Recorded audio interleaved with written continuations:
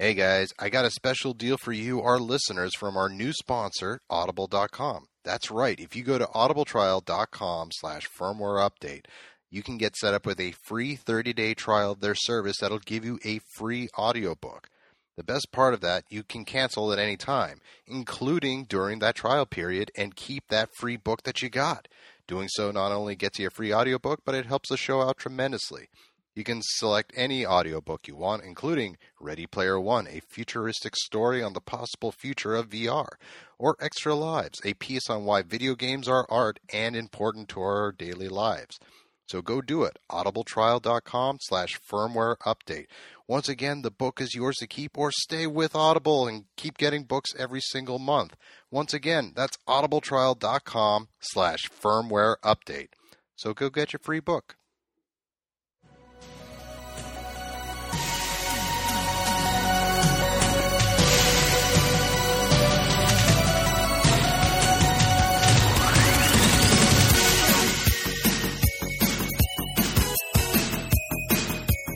And welcome to another edition of the Firmware Update, episode 204, the finale, finally, of the Game of the Year of 2017. I'm one of your hosts, Malcolm Spinetti. Joining me to my left, figuratively, Joe Garcia. How you doing, buddy? I'm doing all right. On my right, figuratively, we have friend of the show and founder of the show. And lone patron on patreon.com /the Every dollar helps, folks. Be like Tyler. Give us $1. Tyler Lee, how you doing, buddy? I'm doing good. Doing good. Dollar well spent, really. Appreciate that, man. This makes Tyler our boss, you know. No, Doug, no, I don't want it. No, I don't want it at all. No, I will stop giving the dollar. I don't want to be responsible for that. It's been a little while, but we're back this week. I like how it's taken 1 month between each of these Game of the Year podcasts. Yeah, that's a great start. Tune in next week for the start of our Game of the Year 2018. Where Monster Hunter World is the #1 seed currently. Yeah. Sorry, I just assume I'll be on it. I assume you're always going to invite me to the Game of the Year podcast. So. Yeah, we like having you on, so. Why not? Episode of the podcast, he plays video games, why not? All right, well, let's not waste any time here. What is this technically? The semifinals? This isn't the semifinals. Oh, hold on. Waste time. No, this is the quarterfinals. Quarterfinals. These are the quarterfinals. If you want to listen to the entire first round, that was our last episode.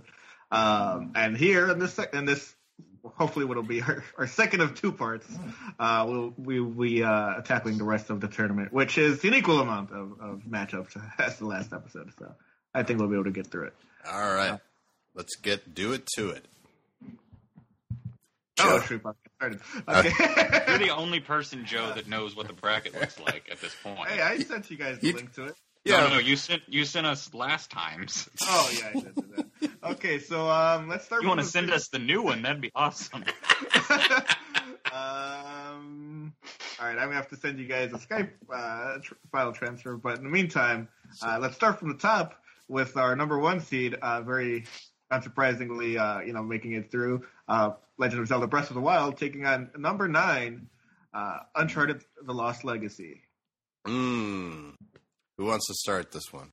I mean, I like both games a lot.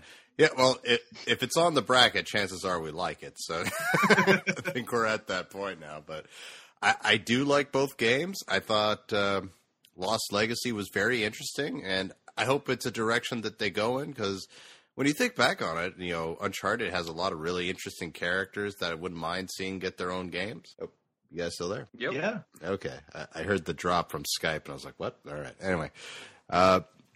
However, it's tough. It's tough to not put Breath of the Wild in the driver's seat here. Yeah, I'm gonna have to put. I agree with everything you said, but I'm gonna have to put Breath of the Wild in the driver's seat here. It's interesting is that both of these franchises, interestingly enough, they both took a turn towards the open world format. Breath of the Wild in a much greater set and at a much greater scale, but still those couple of hours in Uncharted Lost Legacy where it's like, oh yeah, you can kind of just tackle this in whatever order you want, was very refreshing. It was pretty cool. Yeah. Like, it was very, very nice to be able to do that. Yeah, and like Malcolm said, if they do continue this franchise, it would be cool for them to kind of expand on that. And not necessarily like the entire game, to become like, that, but yeah, it'd be nice to open up a few sections of future Uncharted games, because there are a lot of people that kind of appreciate what Uncharted is, but it's understandable that after 4 mainline entries, they all follow a pretty firm formula.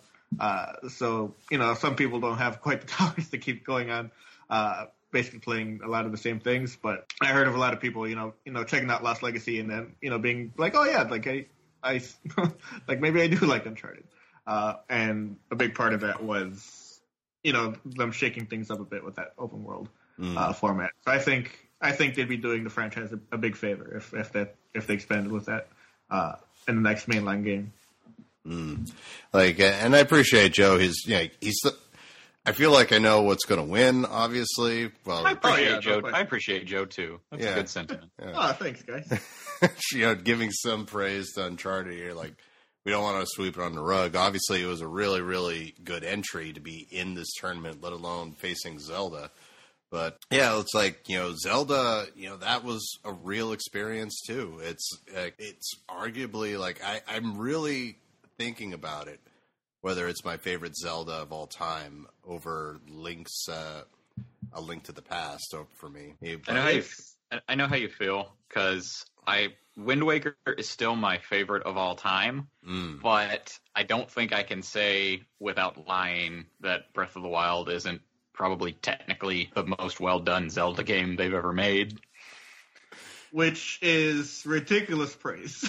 Ridiculously high praise. Really is. Like, ridiculous, like I shouldn't say it, or ridiculous just to think about that? No, it's as in really high praise. Yeah, this is Breath of the Wild is not just a Zelda game for all time. It is a game for all time. It's hard to talk, like it's just the sheer like scale and attention to detail and just the thought put into like every aspect of Breath of the Wild is, even a year later, is still staggering to me. So needless, I think we could safely say that Link's in the driver's seat for this round. Yeah. In the motorcycle they let him have. Which they did let him have. It is so fun listening to people bitch about that. It's like, dude, they're freaking robots in this game. Come on. It's fun listening to, as a person who's a big part of who's really into the gaming community. It is fun to listen to gamers bitch. Plenty of those. So there's a lot of it. Yeah.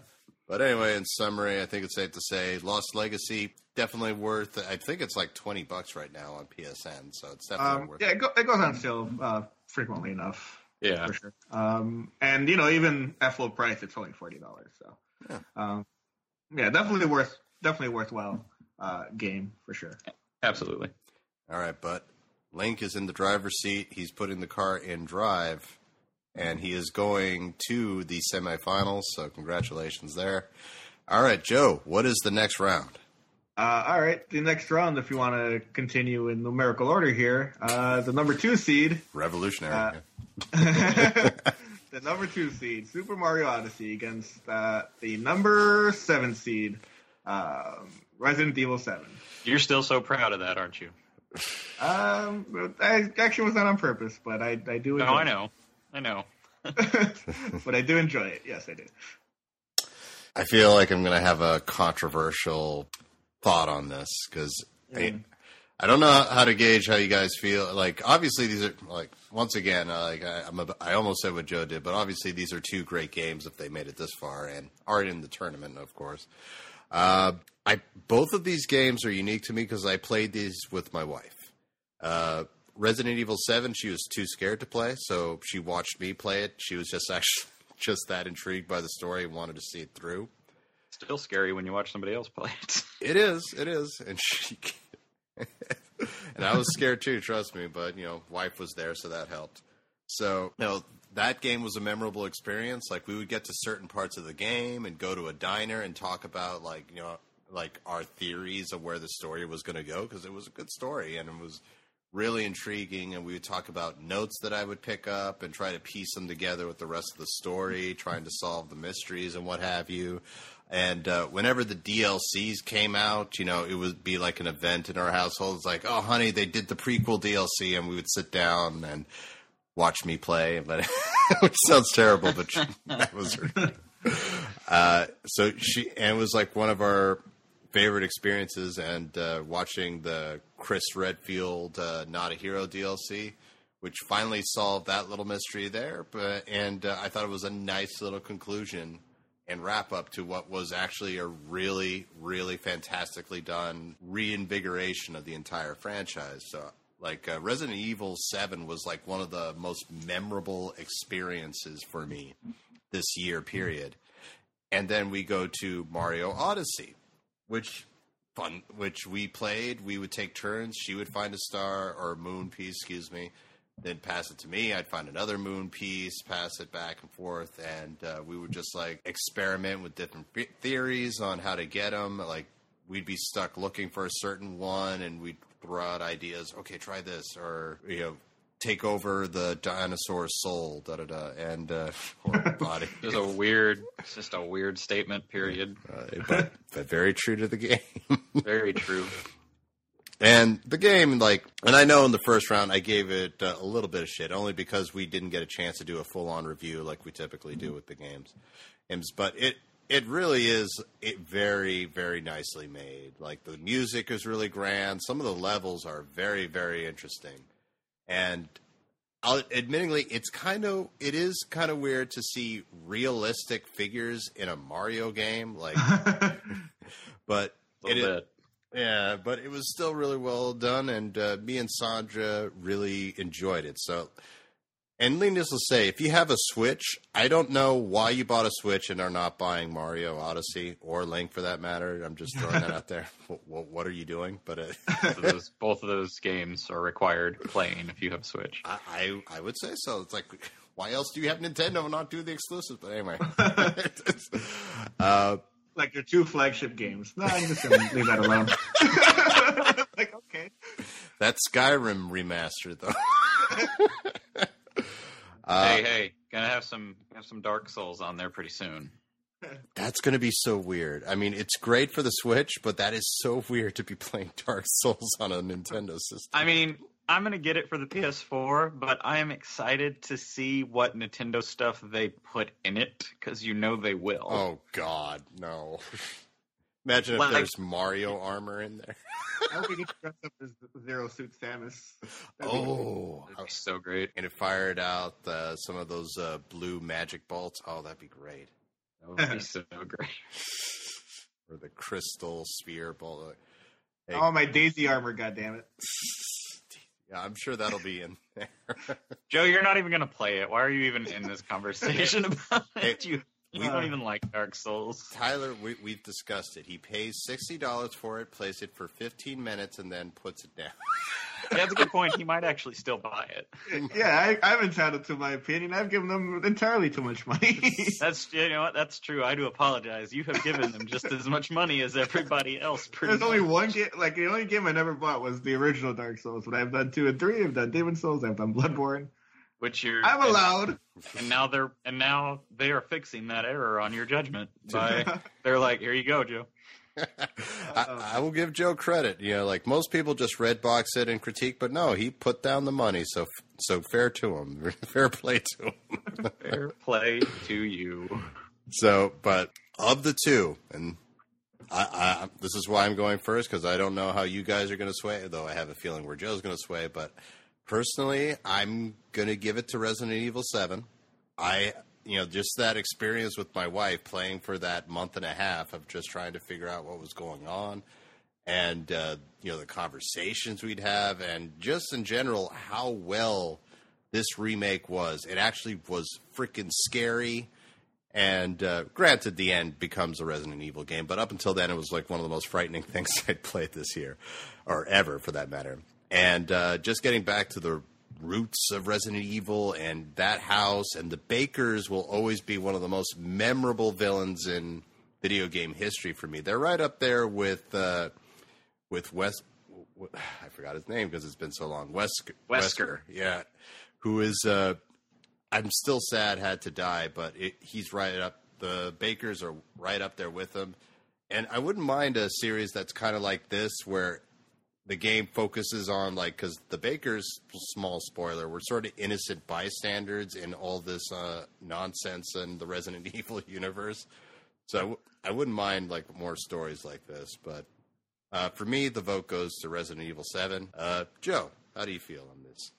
I mean, when you want to talk about going back to your roots, I feel like Odyssey does that for both flavors of Mario. You know, you got those cool little sections where you get to play, little 8-bit sections by going into these weird pipes that, kind of put you in the wall or whatever. I kind of thought you were reaching there, but okay, I'll give you that. And I love how, based on whatever costume you're wearing in the regular world, once you get in there, you're wearing an 8-bit version of whatever costume you put on. I thought that was a great touch. Yeah. I'll always be a fan of when they do that, when they make 8-bit versions of, like, new stuff you have. Yeah, and a cool touch too on top of that is that it transitions so seamlessly and so well from like the regular music to like an 8-bit version of that music, and it's just just so good. Mm-hmm. And on top of that stuff, it's a great return to the Super Mario 64's formula, which is a little more open than the 3D Mario games that followed it. And I guess a small spoiler here, once you go back into the Mushroom Kingdom and you get to go back to the castle from Mario 64 and you get to see a lot of the cool touches and you're like, oh, fuck, this is so good. Mario Odyssey is just a damn delight. Like, just one of the most uplifting and just fun games that I played this year. And it does such a great job of rewarding, and that maybe not necessarily to the extent of, like, Zelda, but, like, it's pretty, like, one of the great things about Mario Odyssey is that it rewards you for exploring. And like, whether, like, you'll always kind of, like, it's very easy to kind of, for, like, some part of the world to catch your eye. It's like, what if I go here?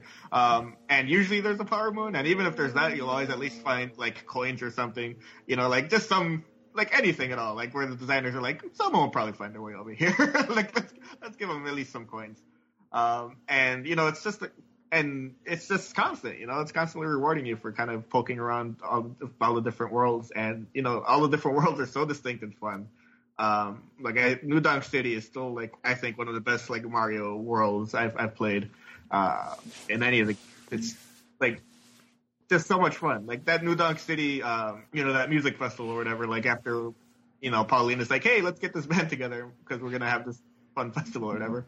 You're like, all right, cool, and you do it, and you play through the music, through that song that like everyone fell in love with, and it's a playable section of the game, and it's like this cool, and it goes back to that, that the 8-bit thing, and it's like it just feels like this fun celebration of what Mario's been all these years, and like it's hard not to just like fall in love with that entire sequence, and it's like half an hour where I'm just like grinning like an idiot. I will say one thing about that, and this is the stupidest of issues to have. I'll be upfront and say that, and I just want to say everything Joe said is true. I was expecting Donkey Kong, especially with the inclusion of Pauline as the mayor. Spoiler, I guess. To be like the boss of the city, or be like an optional boss or something like that. So should have been totally. I can't respect the game now because it should have happened. Like, yeah, Joe could make the argument. Well, he was in there in 8-bit form. Like, no, I want him fully resolution. Get rid of the gun. But even then, it felt like a cool, like almost like you're at, like basically like you're kind of like a curated museum area or whatever. It's like, yes, this is the history of New Donk City, where we felled this evil ape and or whatever. I don't know. That was Cranky Kong, technically, right? Or in the canon? I think that is the popular headcanon. All right, yes. This is Mario, not Dark Souls. Let's not get super carried away here. It's like Mario took out Cranky Kong, then started the first flame. Donkey Kong Jr. Pretty much, yep. Because Donkey Kong Jr. introduced, in that Donkey Kong Jr. and then Mario Kart, he becomes Donkey Kong. Yep. The one that we know and love now. No, I'm pretty sure that's the official thing. That's how that works. Either way, good stuff.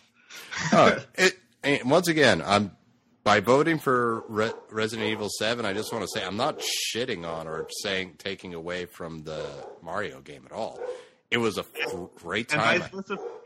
Go ahead. Yeah.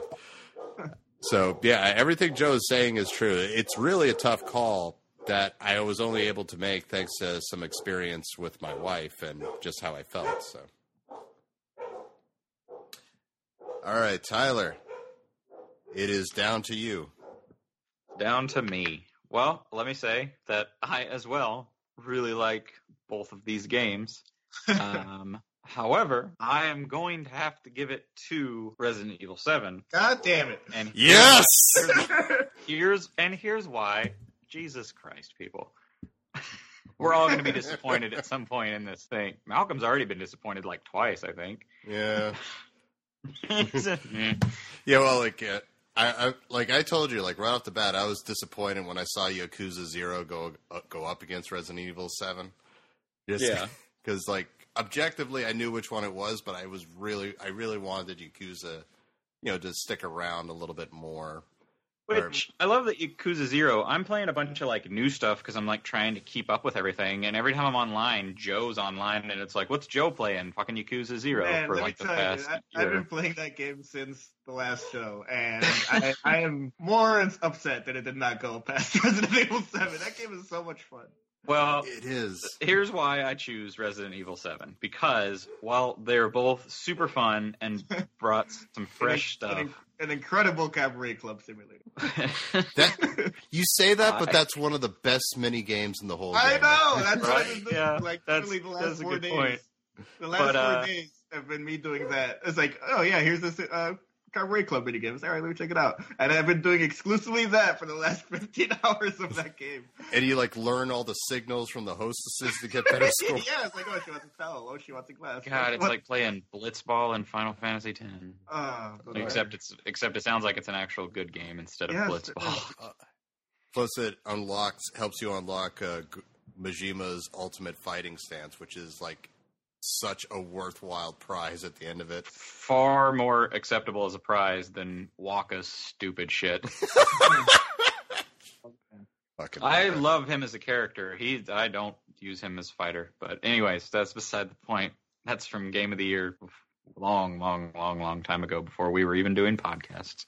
I choose Resident Evil 7 because while Mario Odyssey was super fun and did bring some refreshing stuff, it still, in the end, felt more like I was still playing, I don't want to say the same old Mario, but it still felt like kind of a regular, a Mario game, which is fine. It's a great formula.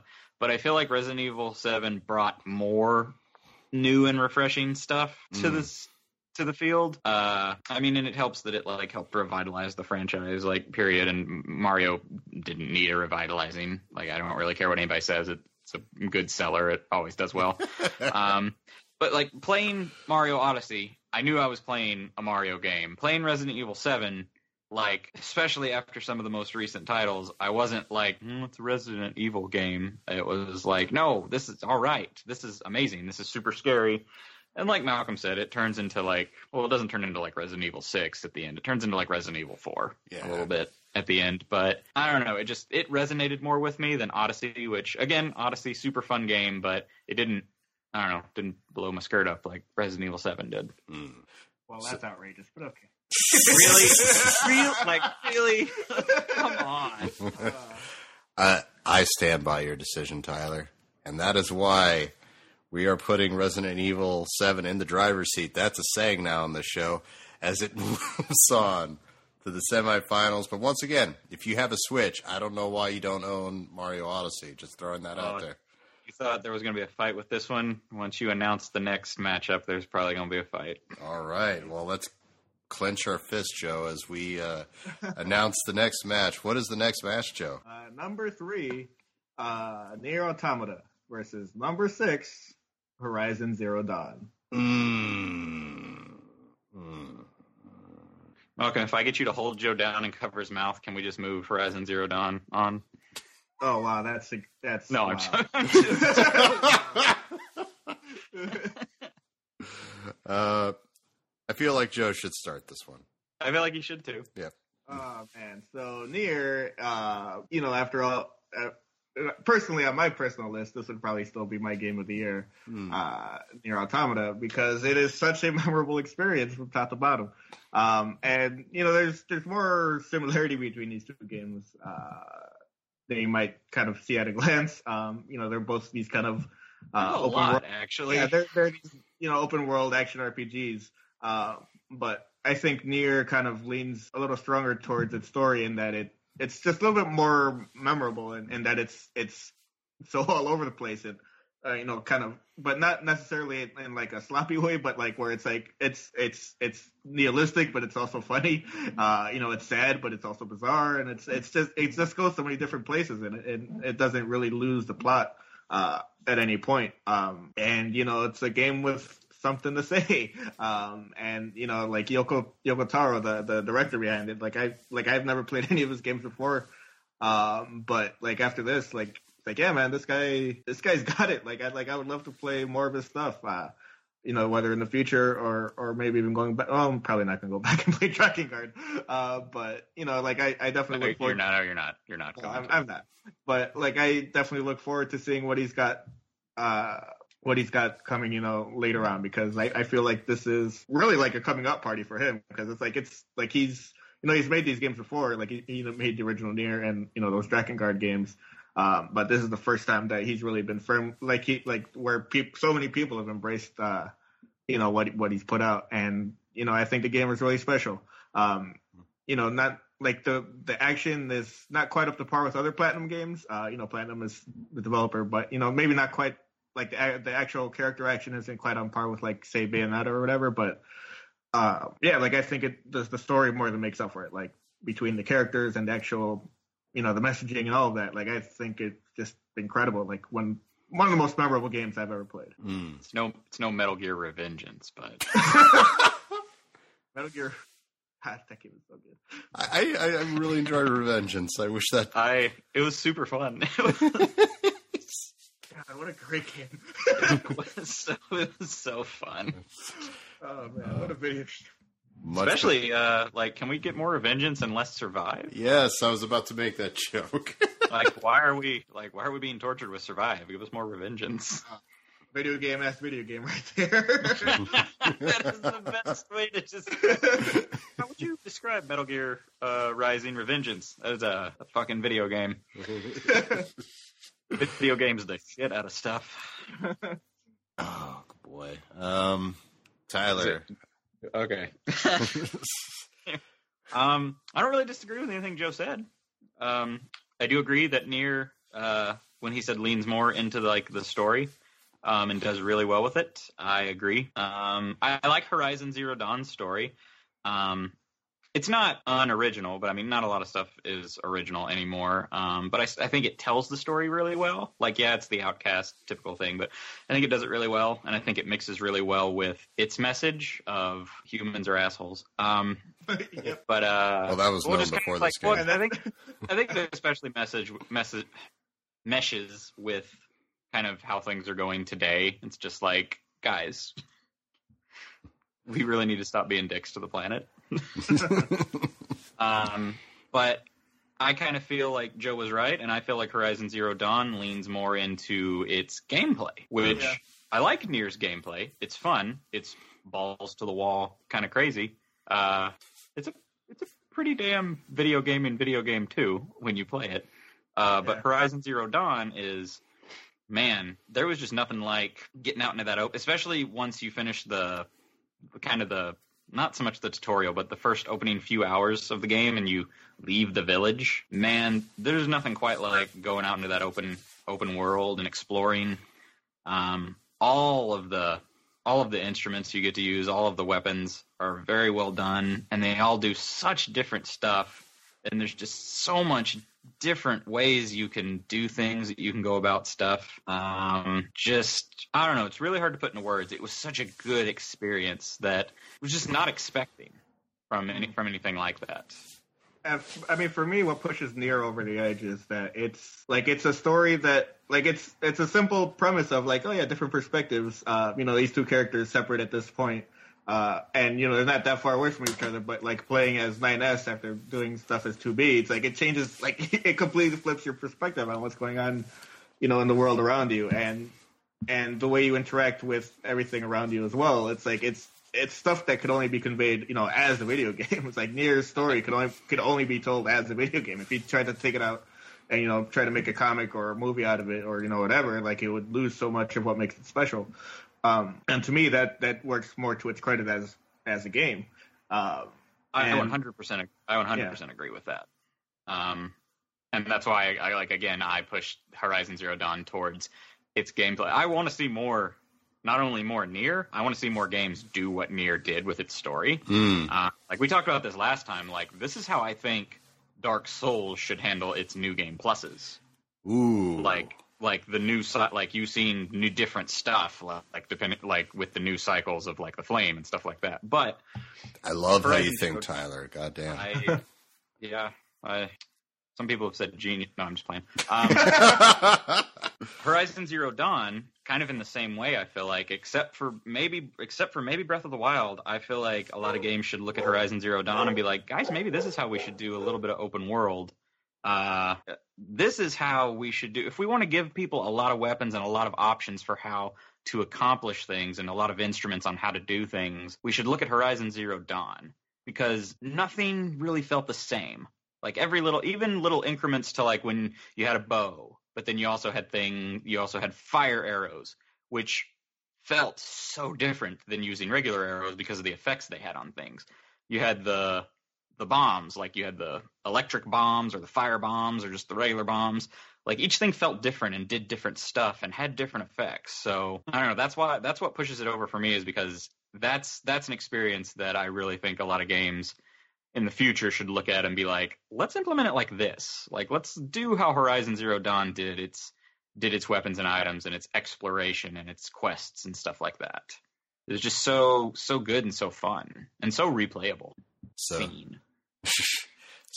and like I don't feel like Joe really disagrees with what I'm saying, and I don't really disagree with what Joe's saying. It's just like Zero Dawn. Yeah, it's just like I push Horizon Zero Dawn for the gameplay, Joe pushes Nier for the story, and we both agree with each other. We just have different picks. Yeah, because the strength of Nier's story is I just can't get over how great it is. Like that entire world is I love from everything from the character designs, the art direction, like everything that makes this world what it is.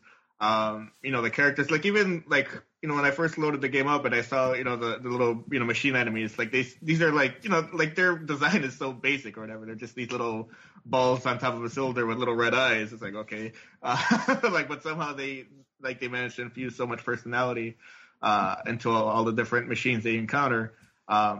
And yeah, like every part of that story for me is like super memorable. Like whereas for Horizon Zero Dawn, I like the story of Horizon Zero Dawn, but ultimately like the most memorable part of that story is Aloy's story and everything immediately surrounding her. Like as far as like the different tribes or whatever, and a lot of the different tertiary characters, like I'm pretty hard pressed to remember much outside of Aloy and her immediate circle of characters.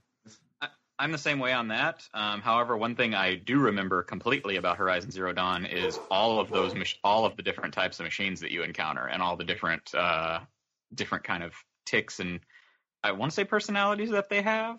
Like that was one thing I really liked about it, was the environments and the creatures you encounter were just amazingly done, I think. Especially they were machines, but it's like, hey, you recognize these from like dinosaurs you've seen in movies or creatures you've seen out in the wild, right? We made a machine out of it. And it just worked really, really well. I mean, that stuff's cool, but like if we're comparing the enemies, like what I love about Nier's enemies is that, they're so alien because, it's based on this proxy war between like machines that are fighting on behalf of aliens and humans. And, if you fight all the machines and the androids that they make and like their version of what they think humanity is, like with Adam and Eve, you're like, what the fuck? Like it's so bizarre, it's so crazy, but so good at the same time. It's like, man, and again, like that's to me that's another that's another thing, you know, in Nier's credit. Like as much as I love the enemy design in Horizon Zero Dawn, like it is basically just, you know, robot dinosaurs. Whereas, you know, I don't know, I feel like Nier's enemies, I just felt they were a little bit more memorable, like especially like a lot of the boss enemies as well. Like at the very beginning, you get to fight this giant building basically, and then you fight like an opera fucking robot. Like it's all nuts. The whole thing is nuts. I will agree. Nier it's far more crazy stuff. Is the best way I can describe it. Far more crazy stuff. And you know, like, and you think about Nier as well. Like it's like at first, like me, before I even played the game, like I heard about how crazy it is, and like I kind of went into it thinking it's like, oh, it's crazy for the sake of crazy, like so much platinum stuff. But like no, like all the craziness has like a story behind it and the reason for why it's this crazy. In a very thoughtful way that's actually, you know, that's more thoughtful than what you would expect from other Platinum games. Like a lot of, like, and I love Platinum games for, you know, a lot of their craziness, but I feel like Yoko Taro kind of injected like a lot of actual humanity behind the craziness. It's like, oh, like there's an actual reason as to why this is crazy, as opposed to like, what if we made a crazy, you know, Fox News host who's also a fucking anime character? It's like, okay. And I love her. I love Nier's story. Like, it's really, really good. That's the thing that got me like going through it and playing it and like trying to see, you know, what was going to happen and stuff like that. Not that the gameplay was bad, but the gameplay certainly, like, if it was just on the gameplay merits, that wouldn't have got me through Nier. No. Whereas Horizon Zero Dawn, like, I was interested in the story, and the gameplay kept kind of pushing me through because I was like, all right, let me get to this next like village and see kind of who do I got to fight? Like, who's doing wrong? Like, what do we got to do? I'm interested in learning about like what happened to humanity and stuff like that. But oh my god, I get a new weapon. What does this do? I'm gonna go play with this for 2 hours and just waste time because it's amazing. Yep, we're just gonna do this. So I don't know. I'm a big fan of getting caught up in, like, even if the story's really good, I'm a big fan of getting caught up when in a game gives you, like, a new item or a new thing to explore, and you're like, I'm going to lose so much of my fucking time with this. Let's go do this. All right, so we're tied at Malcolm, one we're apiece. not giving, so, I mean... Yeah, like, at this point, Malcolm... I thought you guys were having a very interesting conversation. Sure. So, isn't it amazing, people, how two people can disagree on something but not throw shit at each other? And no violence or whatsoever. No violence whatsoever. Fuck you, Tyler. You know what? I'm not going there. I'm not here for this fucking discourse, okay? All right, so... I refuse to stoop to your level, Jim. So it's down to Malcolm. And needless to say, you guys both make very, very fantastic points right here. I've played both games, and some of my experiences with... I'll start with Nier, which very, very interesting game. Like, I haven't gotten as far into it. I've gotten through a playthrough of it, but I haven't gotten through as far as Tyler and Joe have. I ain't got as far as Joe. Okay. And I just want to say, everything Joe is saying is absolutely true. Number one, the story is very, very interesting. Like some of my biggest experience of the games are people who have played the game who are just like who will go into a small rant about the story and what it did to them. And yeah, the fact that a game can do that is very, very, very fantastic, and very, you know, it's easy to see why the game is on there. This is a matchup, I feel like, of a very fantastic start to a new franchise, and I think it was Tyler who said Joe who said a revitalization or a coming out of an existing party, to a point that Square Enix can be like, oh wow, we can make money here. So which I hope they continue. What is it with the last 2 years and like revitalizing franchises just being amazing? Yeah. Like, I'm going back and forth on it. Like, the story, if we're comparing story, I feel like Nier comes out, even though, truth be told, I really enjoyed Horizon's story. And once again, like, I compare games with my wife here, who, you know, wasn't scared to play this game, so she played this on her own while I was playing it. And we would discuss, like, our theories on what happened to the world. And we would talk about, oh, my God, did you see what happened in that hologram sequence just then? And our theories and thoughts about it. And I really, really thought it was an interesting story on what happens to that world. And granted, it's not mind-blowing like Nier, but I still feel like it's worth experiencing.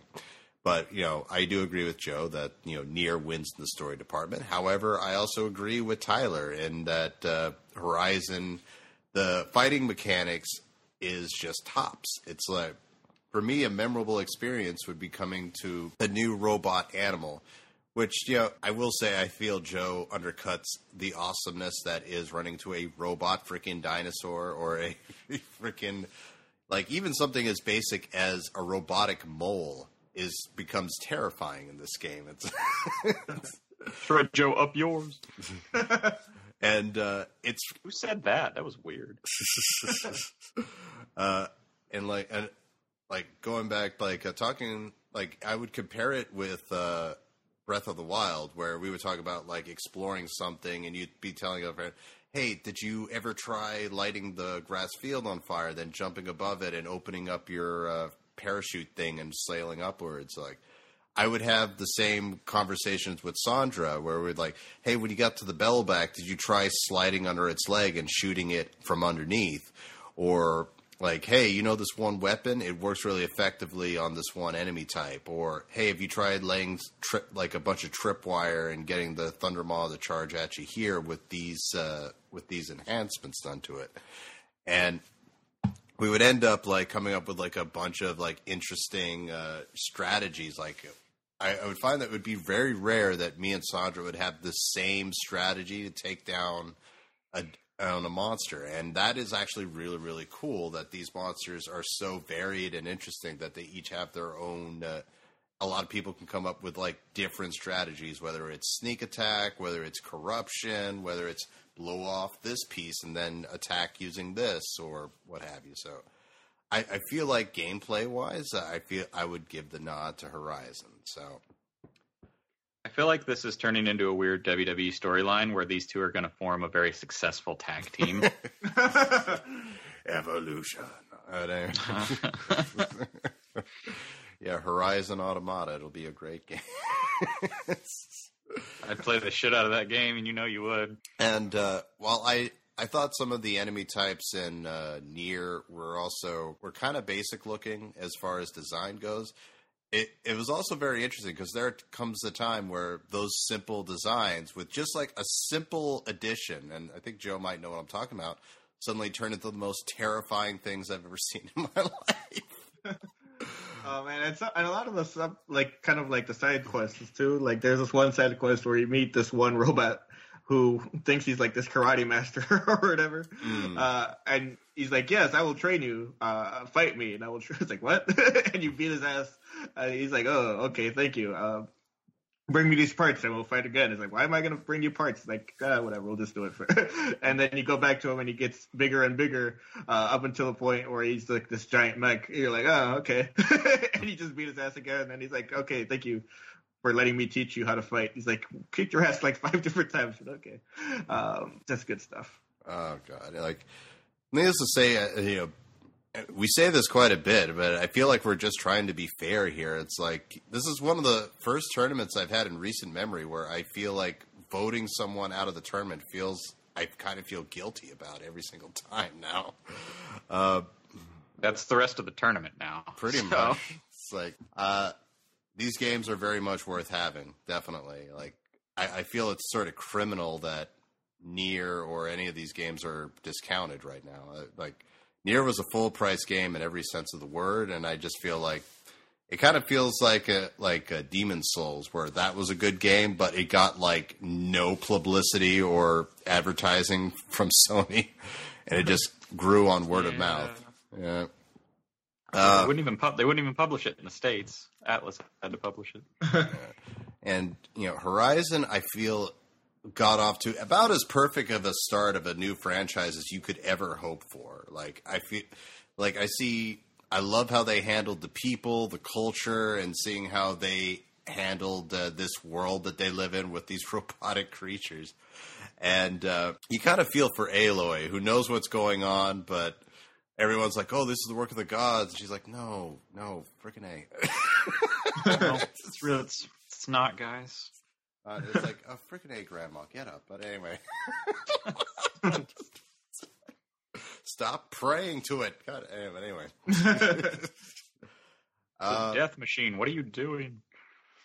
It can't hear you. It can only kill you. Stop doing that. Right?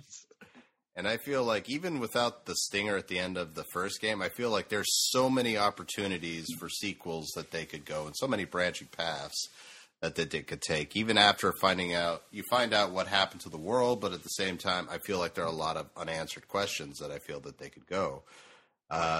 So I'm really, really pumped for it. And Nier, once again, like that is that game like has changed people. It's like, for the simple fact that it's doing that, despite me not continuing on and playing it, like it deserves all the credit in the world for doing that. And just seeing the effect on people is like, I would put it right up there with the gameplay so far. I will say the gameplay, I wouldn't say is the best Platinum game I would agree with. Like, it's not Bayonetta or anything like that. And there were some sequences where, I was just sort of on autopilot just to get through a section and see the next bit of story, which is a compliment as much as it is to the detriment of the game. All right. So, all right. I'm just going to come out and say it. I'm sorry, but my vote goes to Horizon on this one. I hate you. Really? God. Oh, my God. This is all wrong. Like you didn't like shitty games, Joe. It's like, it was just memorable. It's like, I feel like Sandra is the reason I'm voting for a lot of games, but meeting the new creatures and seeing her, Aloy react to the world around her and just sort of her story. Like I've said on many times in the show, if the backstory is strong enough, I'll want to complete the game just so that character can succeed. And I wouldn't say this is a spoiler because it happens close to the beginning of the game, but after you see what goes down with Aloy's dad, I was like, no, we gotta finish this. We're gonna find out. We gotta kill some shit. And just the world is just amazing to the point where it's almost like Dark Souls series, where you like see, oh god, there's 2 Thunder Maws there. But this is probably not helping Joe. The fact that we keep comparing everything. No, it's really not. Well, Joe, that's because we like those games. It'd be different if you were comparing everything to Dark Souls, which you don't like. So, well, if they're go ahead. The way to get ahead is to just compare the game I want to it to Dark Souls in some way. I was about to say I'll save that for Breath of the Wild.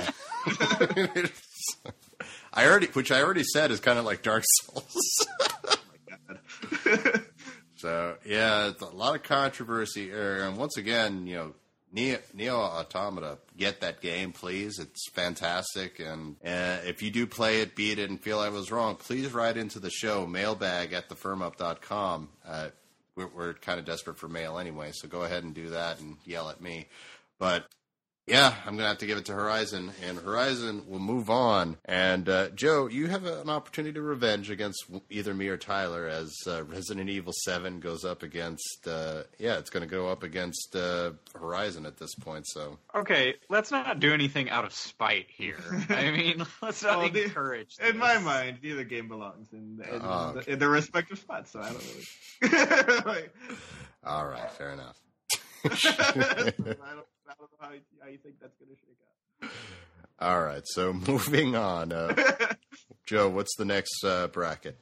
All right, the final quarterfinal matchup here is number 4, Persona 5 versus number 5, Wolfenstein 2, The New Colossus. I feel like the opinion that everyone wants to hear on this one is Joe Garcia. Because these are both 2 franchises that are near and dear to Joe's heart right here.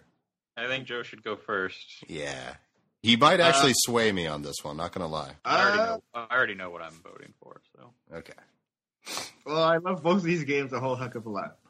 Persona 5 was the game I was looking forward to most at the start of 2017.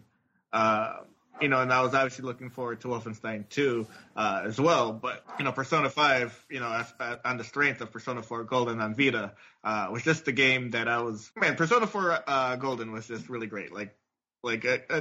Persona was just a completely, foreign thing to me before that. And, falling in love with those characters and that format and, every part of Persona 4, I just loved. So Persona 5 being announced, I was like, okay, yeah, definitely. And it came, and it was every bit as good as I had hoped.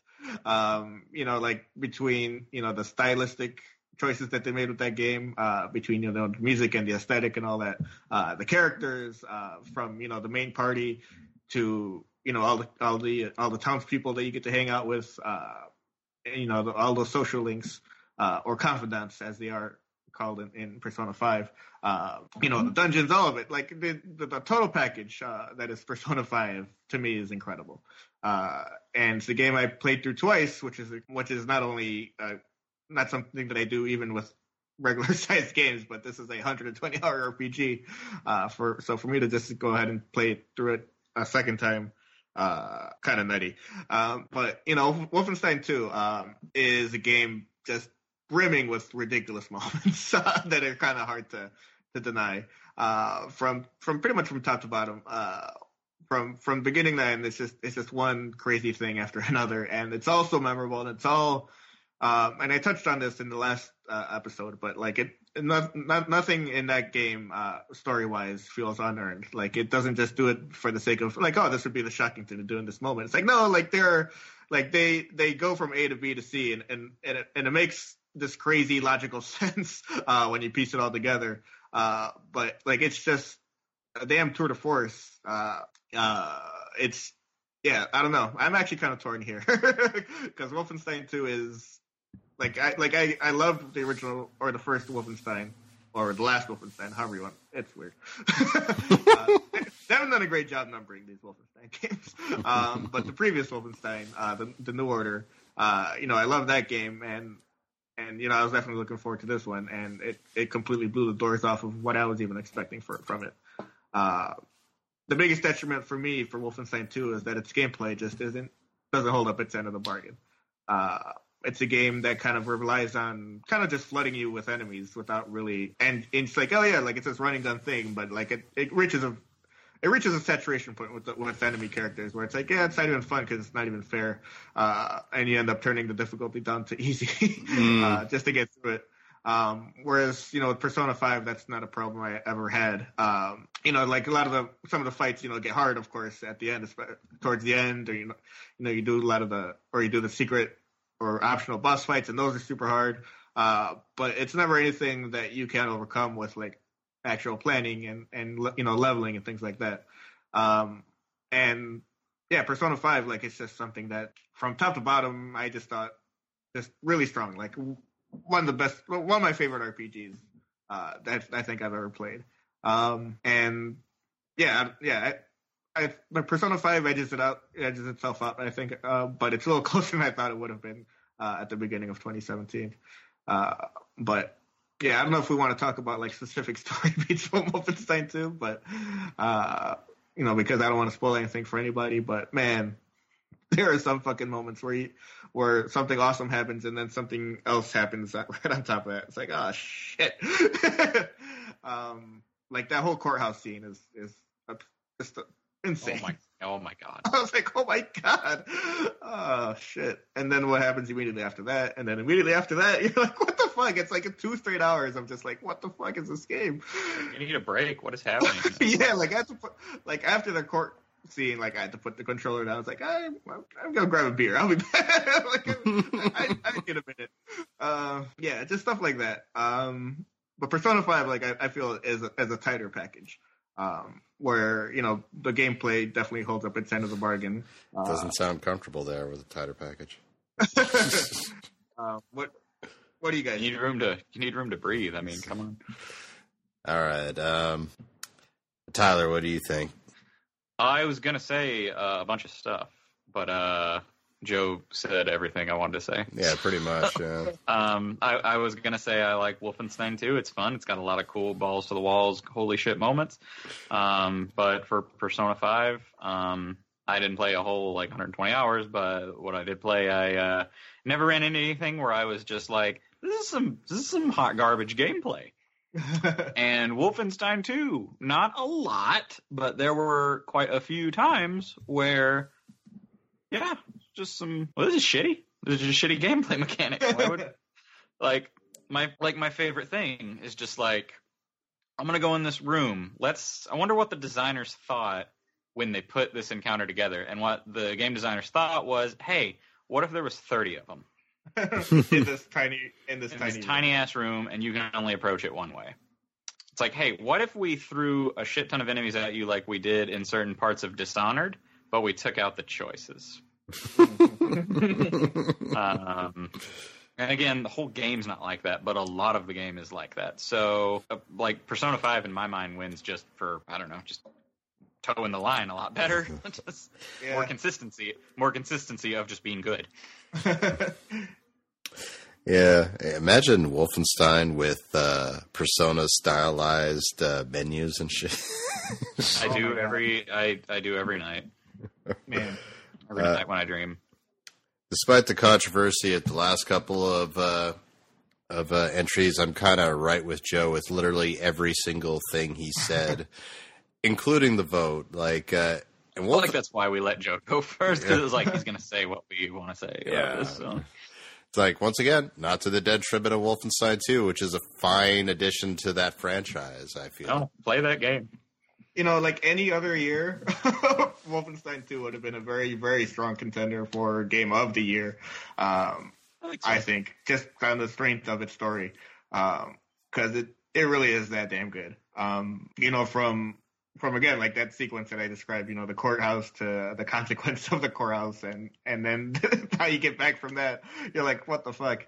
You know, the very beginning level where, you know, like someone gets their fucking head chopped off. It's like, Jesus Christ. I think you described it perfectly. You said it's that damn good. Wolfenstein 2 is the Triple H of the games tournament this year. Mm-hmm. It's balls to the wall. Got some crazy moments. Got a lot of shit you'll cheer for. But it's also got some garbage shit. Oh man, like that. that you just can't believe is allowed. Like your interaction with fucking Hitler in that game is just like my fucking jaw was on the floor the entire time. I was like, what the fuck? Or if you're in Germany, Hitler without a mustache. Yeah, I saw that. I mean, I get it. You know, like that's very. I get it too, Germany. You made some bad decisions, and you don't want any. Yeah, like I get it, but it was. I get it. We're gonna be censoring Trump out of everything in a few years anyway. So I mean, we're right there. We're right there with you. No, we'd give him a mustache when we talk. Hopefully we don't get to that point. I'm really sorry. You guys might have to edit this out. This might be a little too strong for the audience. No, that's fine. You guys lost all your. Sorry, I lost you guys. Your conservative listeners. Oh, don't worry. We still have that one guy who's giving us money, so it's all right. He's not conservative. How dare you? All right, so the brackets are pretty interesting as we head to the semifinals, as we've got Zelda versus Persona 5, which I honestly thought before Joe made the brackets was going to end up being the finals, let alone the semifinals. But does anybody else want to watch that anime of Link versus Persona 5? That would be the greatest thing ever. And we also have, on the other side, kind of in shocking fashion, Resident Evil 7 versus Horizon Zero Dawn. So it's more of a Tarantino film. All right, Joe, which one should we start with? Just gonna keep going clockwise. Yeah, I may as well. Let's just, I guess let's do RE7 versus Horizon. Oh, I think Joe doesn't want to do the other side first. Oh. No, I do not. That is going to... Because... That's going to be... I'll be frank. I can only imagine what that choice is. That's the Sophie's choice for Joe on that end. But, you know, it's a tough call to make on my end, and I imagine Tyler's end too. It's like these two fights coming up is tough to call. See, Joe doesn't want to do that one. I don't want to do this one that Joe has made us do now. I don't want to do this one. I didn't make you guys do this at all. No, I mean you picked what the next match was. Yeah, this is his revenge for. I've got no dog in this particular fight. I was like, Tyler, fucking pick. It's like, God damn it. Speaking of which, Tyler, how about you start this round? All right. I mean, I know, like, here's the deal. Like, I know what I'm going to pick, but I'm, like, I don't want to. Mm-hmm. I know. I gotta. So, again, obviously, I feel like we're repeating ourselves when we say, like, if they've come this far, yeah, they're both great games. Yes, they are. Obviously, all 4 of these games are amazing. They've done really, really great things for, actually, yes, every one of them. Even Horizon Zero Dawn has done great things for their series because it started it with a bang. And the other 3 did great. Well, Persona didn't really need a revitalization, did it? It's just kind of been going strong for a while, hasn't it? Well, still, a good game in a franchise is a good game in a franchise, so whatever. Again, God, Resident Evil 7 and Horizon Zero Dawn, I had so much fun with both of them. Got the shit scared out of me in Resident Evil 7. Great revitalization for the Resident Evil formula. Great idea to go first person. Oh my God. Great idea to go first person. And the use of this current gen system for Resident Evil was just amazing. And then Horizon Zero Dawn. Again, the use of this current gen technology, just amazing with the exploration and the combat and the interactions with things. I have to give the edge to Horizon. Just because, like, I did have a lot of fun playing Resident Evil 7, but very few games that came out last year. I was going to say this year, but I was like, no, last year, that really rivaled Horizon Zero Dawn's gameplay. It was just so fun. And so, yeah, I'll say unique. Like, it was very unique, and it worked. Like, some new stuff was tried and it worked, and some old stuff was tried and it was fine. But, like, again, I think this is obviously. I hope Resident Evil continues to go this way with with the Resident Evil series. I hope they continue to kind of go this way with it, or maybe like Malcolm suggested an episode or 2 ago. Like, maybe you could have 2 Resident Evil series. You could have like the survival horror one and then the survival kind of action one. Yeah. Because there is a market for the action one, so there is, as long as it's not Resident Evil 6, that's fine. Some would say it is the bigger market. It's more would say it's the bigger market. There's no argument there, as sad as that makes me. As I looked up the last time, I was like, oh yeah, I believe numbers. I get it. But Horizon Zero Dawn is not just something that I'm like, man, I hope Horizon Zero Dawn continues this way. It's like, I hope a lot of games that want to do open world and shit look at Horizon Zero Dawn and say, why don't we do some stuff like that? Why don't we utilize some of those mechanics? Why don't we utilize some of that design, like both character and item and stuff like that? So, yeah, I'm going to give it to Horizon Zero Dawn. I think it's got a little bit of the edge over RE7. Okay. Joe, what do you think? I would have to agree with Tyler. For as much as, I appreciate what Resident Evil 7, did, to revitalize, that franchise and get it back on track to what made it popular in the first place. I just kind of appreciated what Guerrilla Games of all people, Guerrilla Games. Guerrilla fucking Games. Makers of Killzone. I'm one of 3 people who enjoy Killzone to the extent that I enjoy Killzone. Okay. To that extent. I was going to say, I like Killzone. Yeah, probably not much. Probably not, to the extent that you do. And, I get it. I understand. It's red versus blue. Yeah, everyone's right, probably, but, that's just me. So for them to turn around and make this, giant, expansive open world action RPG that is more colorful than one section of that game has more colors than the entirety of the Killzone franchise. And they have Aloy as a protagonist that you can actually relate to and care about, which is something you can't say for any part of the Killzone franchise. Every part of every part of what they did with Horizon Zero Dawn just kind of flies in the face of what that studio's history is, and kind of defies what you thought they were capable of. They were always good at making tech showpieces for the hardware they're putting the games on.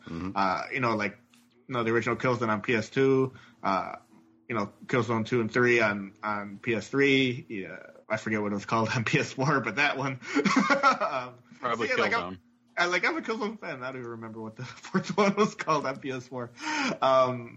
And yeah, to see them turn around and make Horizon Zero Dawn is just so refreshing for so many reasons.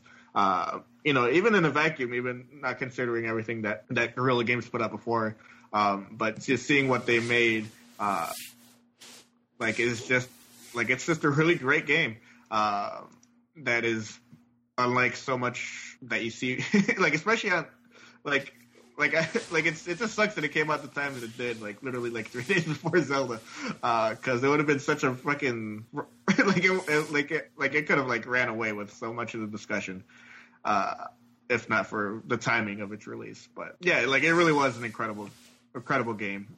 It is the tech showpiece for the PS4. I think it's probably still the best looking PS4 game that you can buy and play. And the great thing is that's regardless of whether you have the regular PS4 or the PS4 Pro. I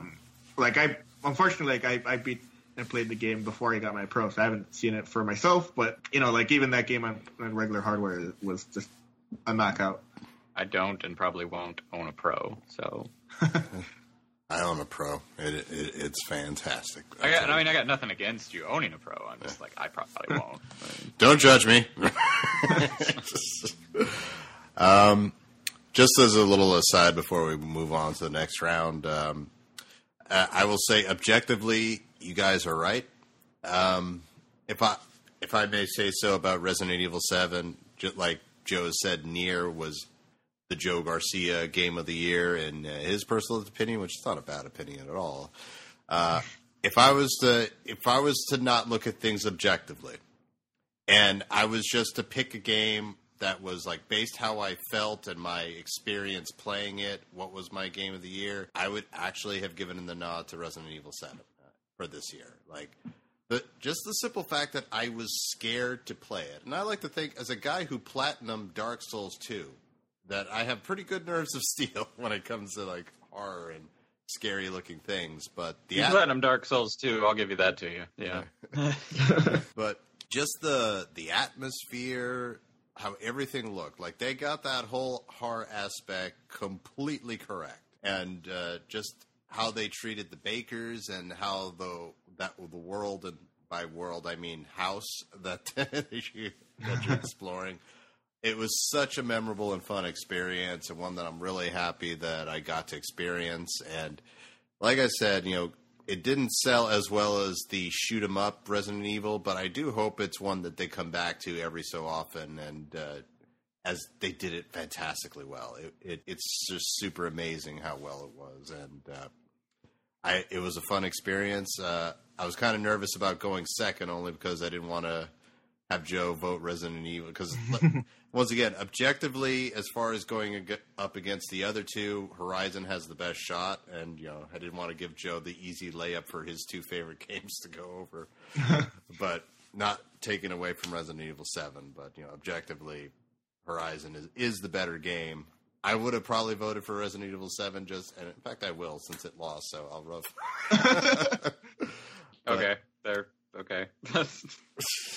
But once again, Resident Evil 7, fantastic job, and hats off to Capcom for doing right by its franchises. I feel granted, Street Fighter 5, it had a slow start, but I feel for the most part, Capcom's done really well with its franchises of late. You know what? Everything good Resident Evil 7 did is off-put by everything bad they did for Street Fighter 5. It got better. It did get better.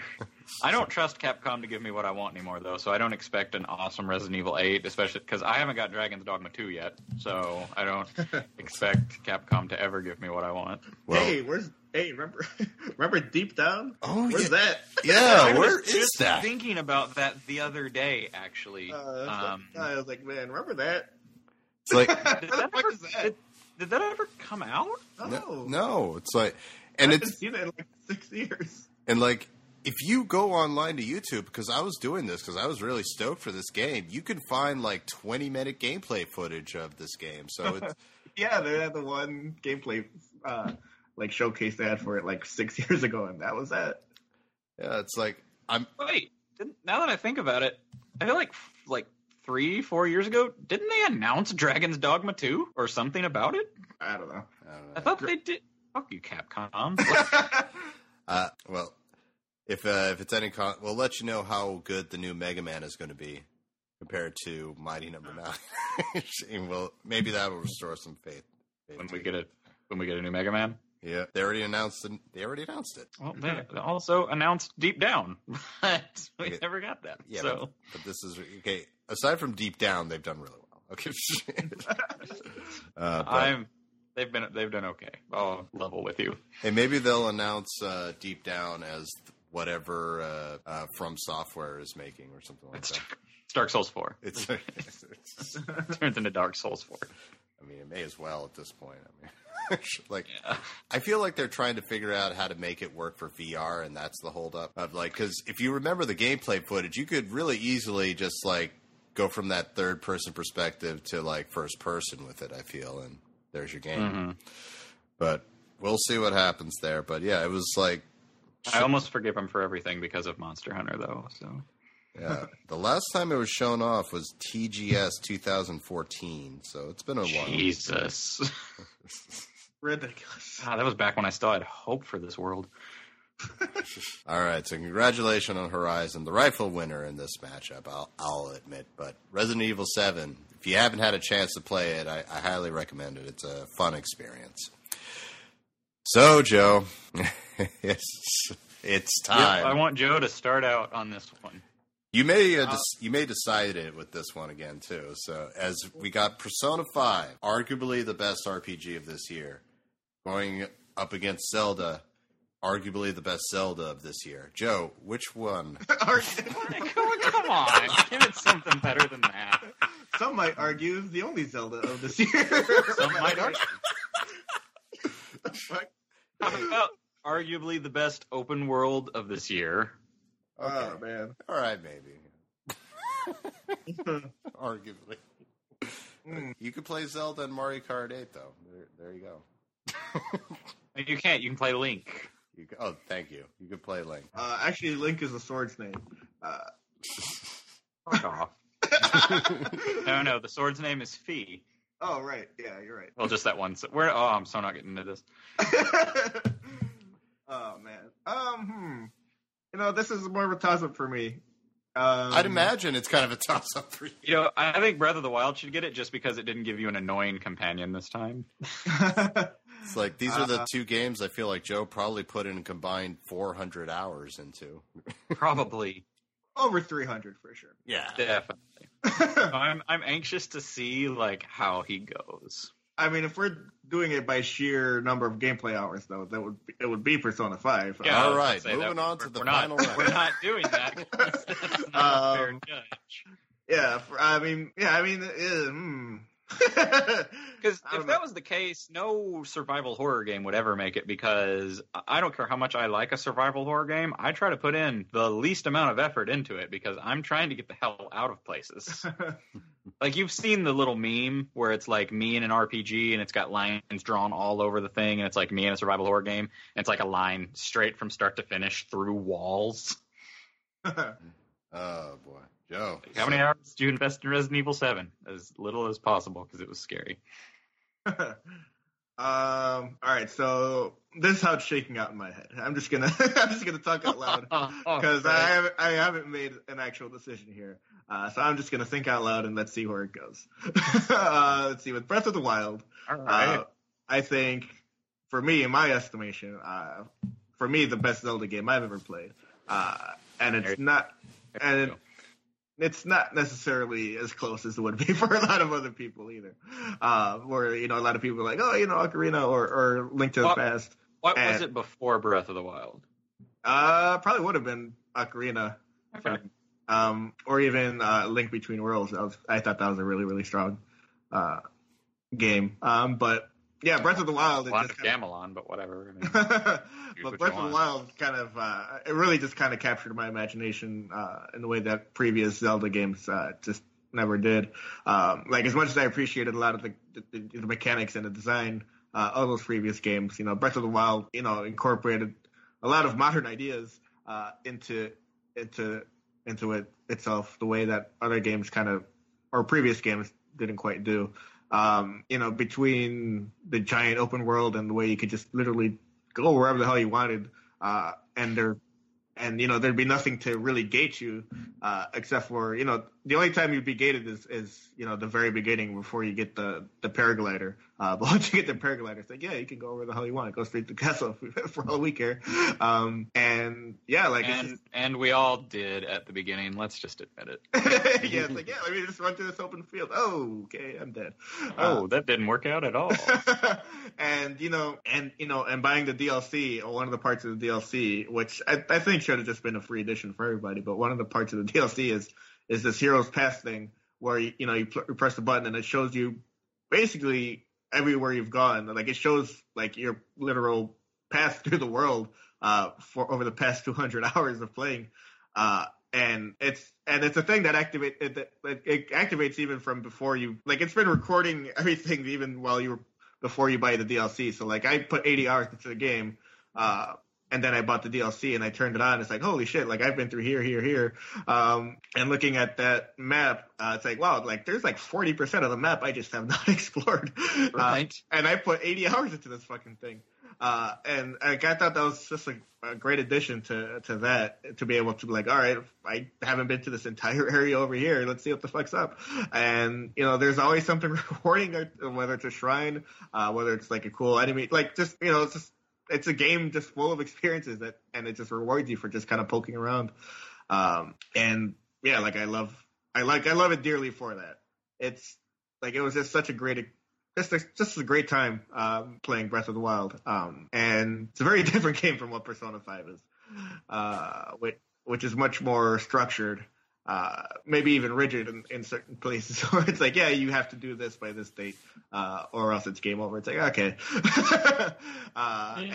And Mona just kind of like, hey, maybe you should go to bed. It's like, maybe I want to go hang out with my friends, you fucking cat. You're a cat. You can't make me do what you can't tell me what to do. But yeah, Persona 5, I don't know, like, that game has just such a swagger to it that it's just incredible. Like, the music is still one of my favorite soundtracks, probably my favorite soundtrack of this year, and like one of the best soundtracks for any game I've ever heard. Like, it just nails down exactly what the aesthetic of that game is, which also is like, even though it's very influenced by other, let's say, thieves, whether it's in anime or other literature, but like, it still managed to put its own unique spin on that with the Phantom Thieves and the way they dress up and what they all what their outfits and their personas all represent for each individual character. Like, it just does a lot of really incredible stuff. And exploring Shibuya, and kind of getting to know all the people around the town, and kind of establishing those relationships, and like it's just it's just incredible. I don't know. I feel like someone else should say something about one of these two games, because I feel like I'm rambling now. I was about to say, are you gonna vote or? Yeah, you gotta vote, man. No, not yet. You gotta vote. It did not shake out the way I thought. What am I? It's like this didn't go near the way I thought it was. Nothing got shaken out at all. So someone please say something. All right. Do you want to do it?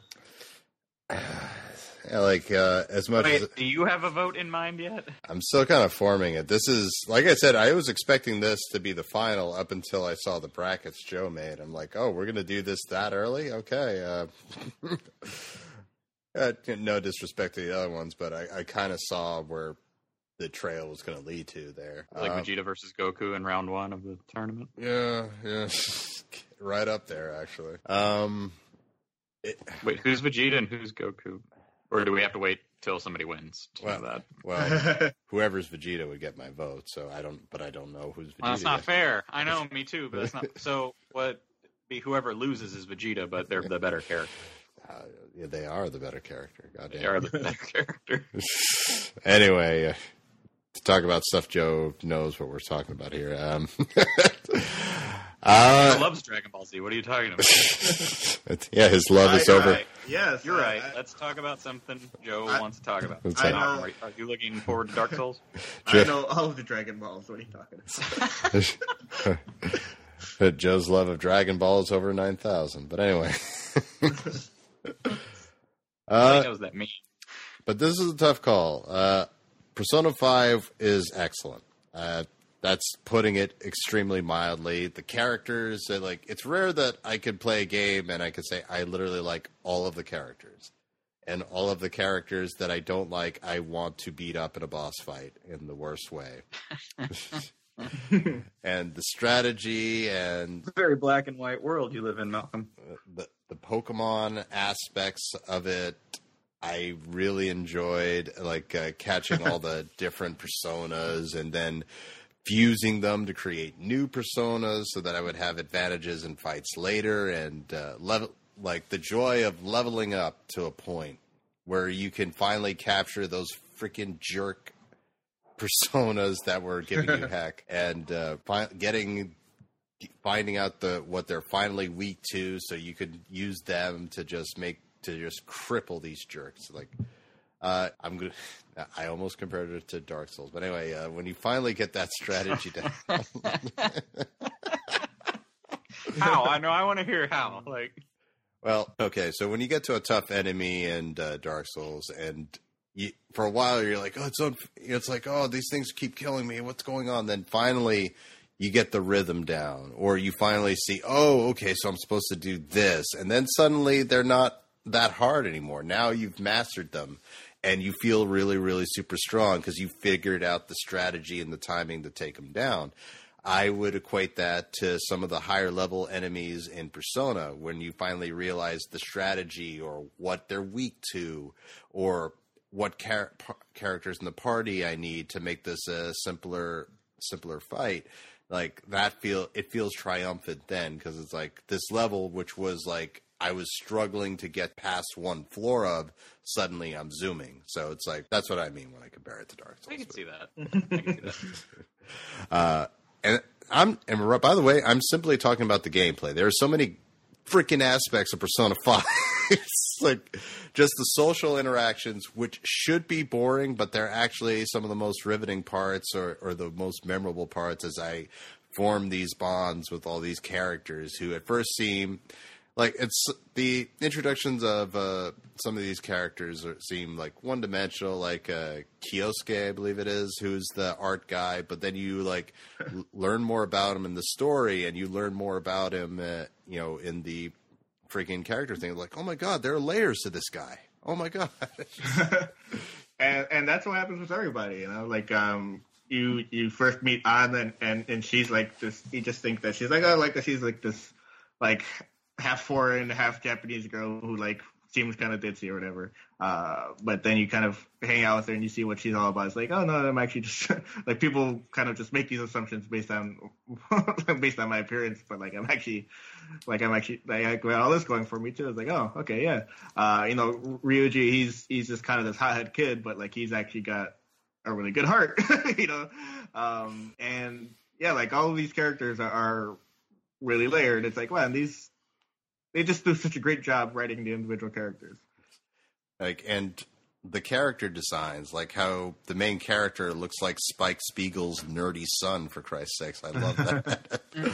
And if the choice was which game has the best pause menu, Persona 5 would win, hands down. But that's how my dreams have Persona 5's menus. Explain Persona 5 or the Persona series period to somebody who's not familiar with it. There's no way to make it sound like it's not somewhat boring or tedious to some extent. It's like, oh, you have to fight enemies, but you're also juggling having a part-time job and relationships with your adoptive dad, and oh, you have this plant you should take care of in the room. It's man, and like I said, a lot of these characters are so layered. As when you first meet Sojiro, he's like you said, I guess not even your adoptive dad, but he's like, yeah, he's kind of been saddled with taking care of you, and he kind of resents you because he's like, I don't fucking care about this kid. But as you progress through the game, you find out that he's actually a really caring guy, and he gets to like you a lot more as he teaches you how to brew coffee and shit. And then and then through him you meet Futaba, who's got her own kind of incredible arc. The characters are just so strong in this game. And then on the other side you got Link, which talk about moving your, starting off with a bang as far as the Switch goes. Like, as much as I love Horizon, and I did stop playing, so I'm sure I'm going to get shit for that, but at the same, and before coming back to it, but it literally took a new console and the number one seeded game to come out to get me to stop playing that game. But yeah, which was just this memorable, awesome experience of where you just wake up and you literally walk around the world, and over time you find out more and more about it. The introduction level, for lack of a better term, is one of the best introduction levels in the history of gaming as far as I'm concerned. And then you just step out in this huge, massive world where even something like the climate could frickin' kill you. And a lot of it makes sense. Like, the desert is hot during the day, but then super cold at night. Or like you go to Death Mountain, which is, you find out, really aptly named because just stepping foot in it and you could burst into flames. Like, it was a super fun moment. Oh, God, yeah. It's like, I still remember, like, because, you'd find that the first thing I did was, like, try to find all the towers and look out so I could fill up that map. And I like, oh, Death Mountain's right there. I think I'll power glide into it. Oh, what is going on? I am on fire. I am dead. Oh, Lord. It's like, I kind of wish that... you die so much, and especially in the beginning of Breath of the Wild, I kind of feel like it needs that Dark Souls, you're dead, game over screen. Totally wouldn't have been out of place, actually.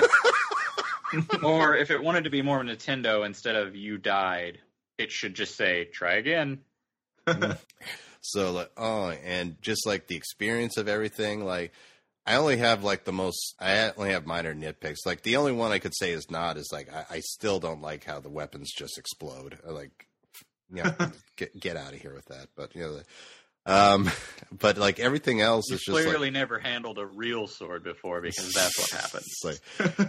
Well, you're playing video. They explode in a cloud of sparkles. While Malcolm was playing video games, I studied the blade. Oh, God. It's like, you find out really quick why Ganon took over so easily. It's because Hyrulean steel sucks, for Christ's sake. That's what it comes down to. Can't keep anything. Keep anything together. But, and I know I'm perusing through. It's only because we talked about it before, and we could literally do a podcast of why both these games are fantastic. But Zelda really is an experience and one to play. But, all right, I'll make my vote. And I feel like there's no real right vote. Like, if I could vote either way and there'd be like, hey, or something like that. But if we're talking about my personal experience here, oh, God.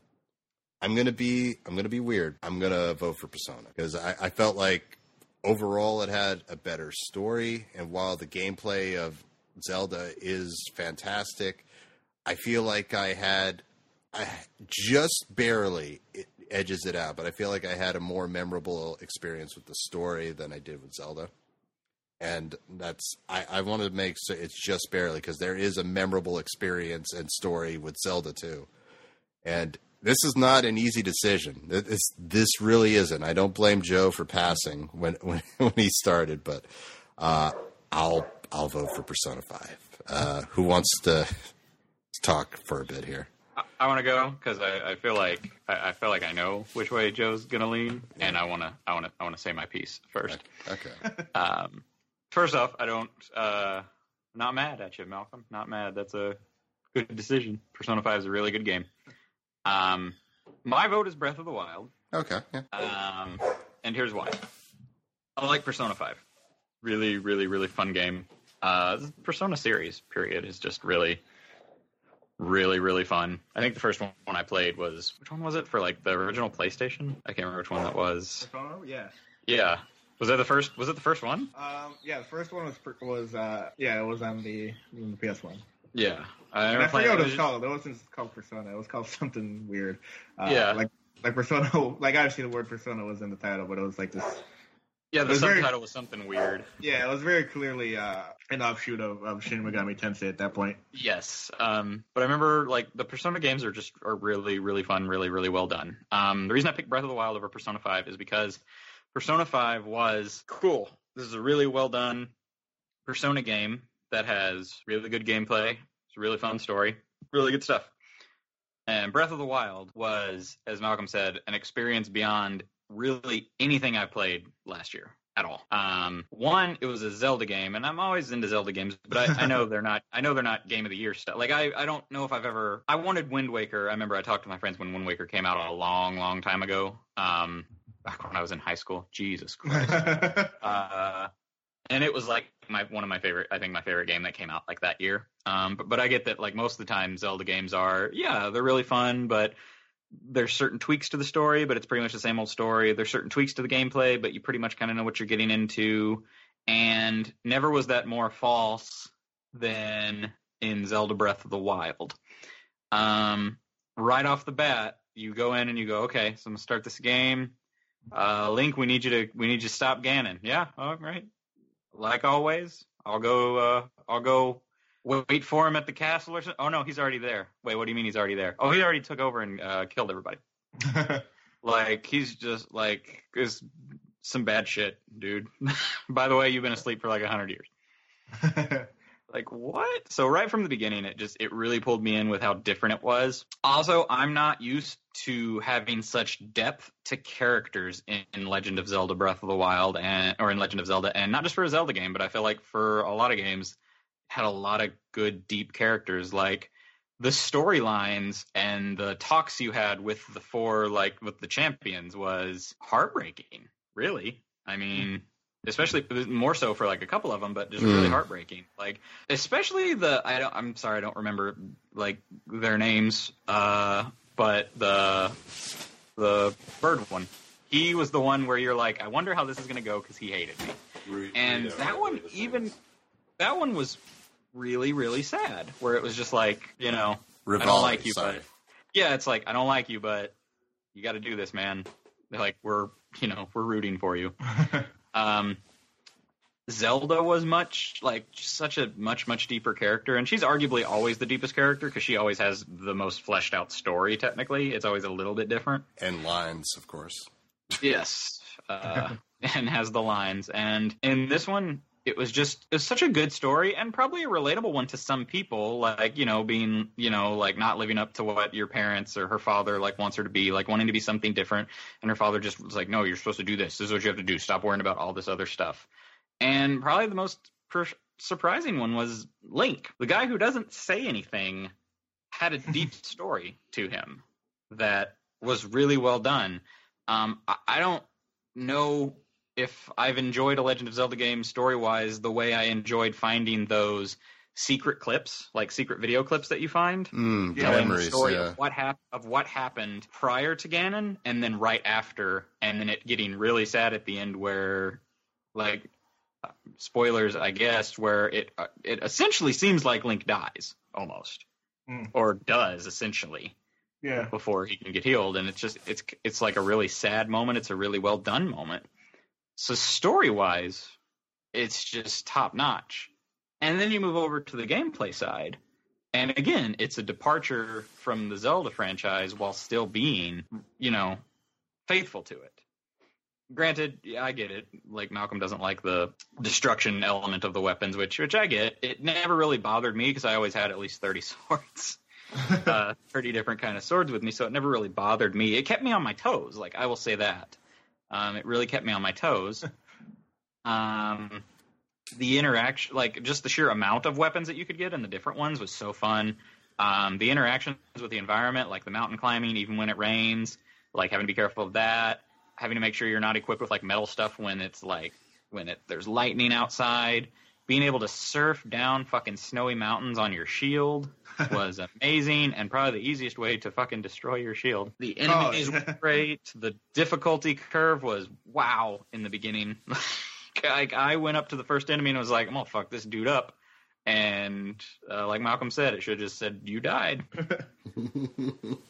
But I mean, like I said, I could go on and on and on about how much Zelda was just an experience and how it wasn't just a revitalization, like, didn't really need a revitalization, but how it wasn't just like the best in the Zelda franchise, about how it was just a fun video game experience that a lot of games try to do, especially with open world, and just miss the mark. And then you have something where Zelda, where they've never done really a true open world before, and they knock it out of the park in a way that, I mean, even Skyrim, the go-to for like, this is a great open world, the go-to with Skyrim didn't fail, but didn't do this well didn't implement it this well. I don't know, it just it's hit on all cylinders for me. Like, I know there's no such thing as a perfect game, but Breath of the Wild, in my opinion, is damn well is almost as close as it gets. As far as like evoking emotion, fun gameplay, great interactions, great exploration, a lot of reward for exploration, because there's just so much in the world.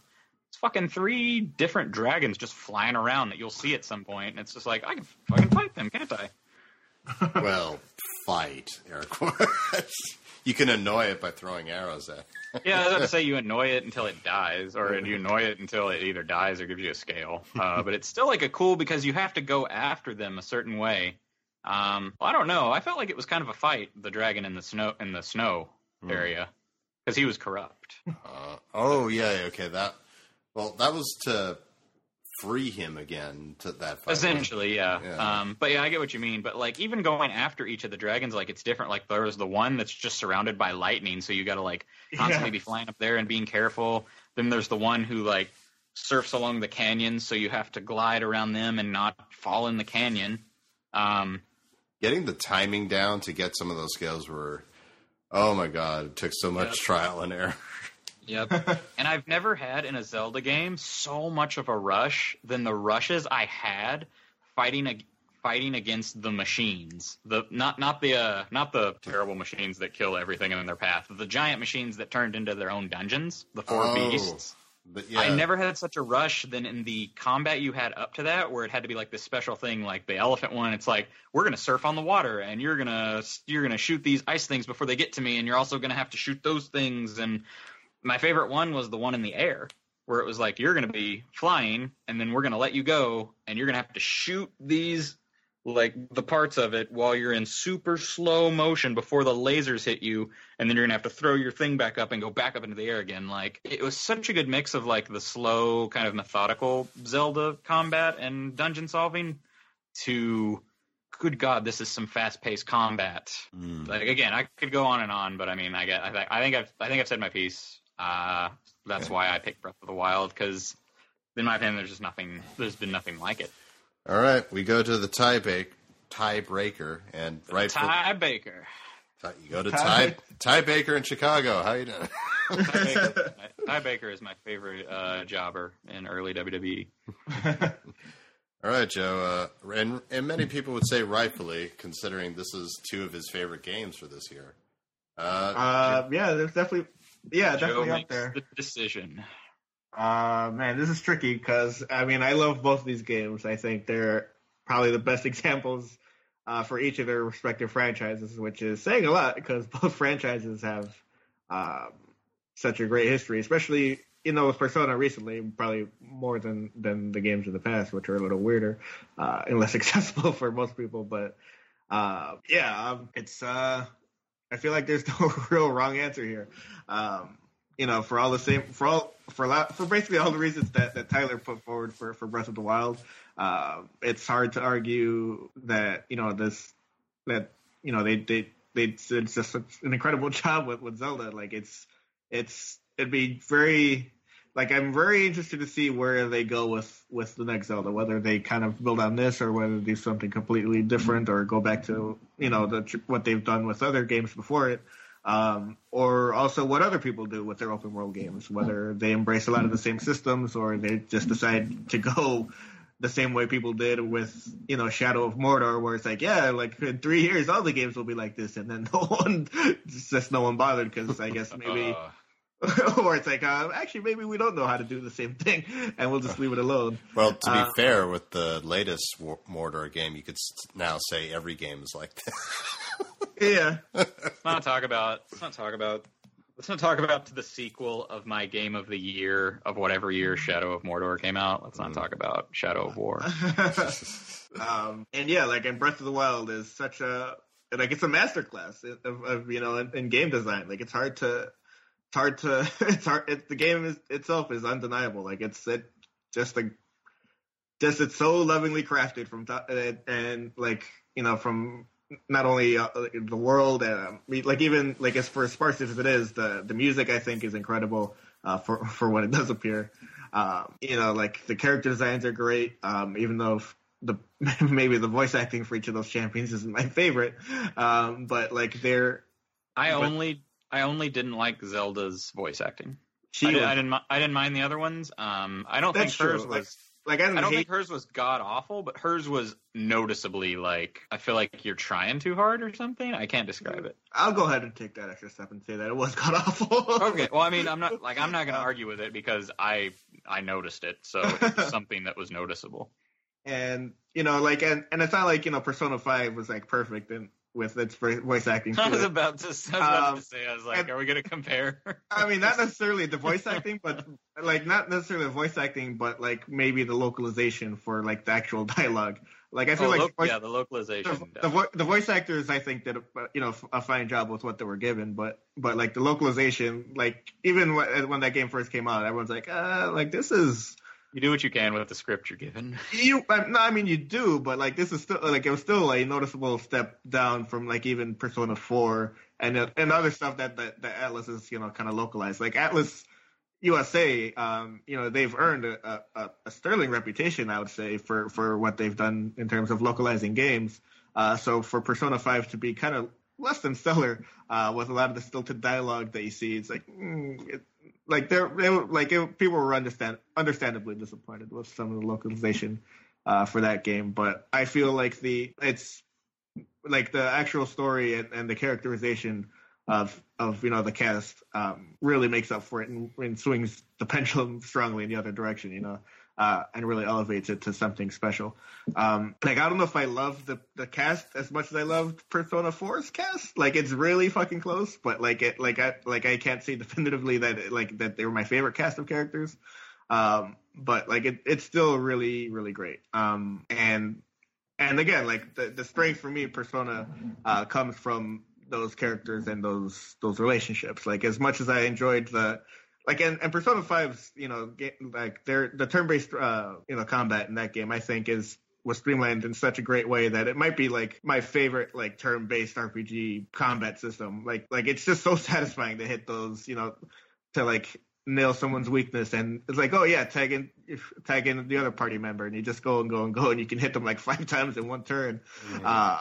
And it's awesome to like knock out like a relatively powerful enemy like easily because you were smart with picking your party and choosing your attacks and I can't believe I didn't mention it when I was giving the vote to Persona 5, but can we talk about how fantastic the music is in Persona 5 one more time?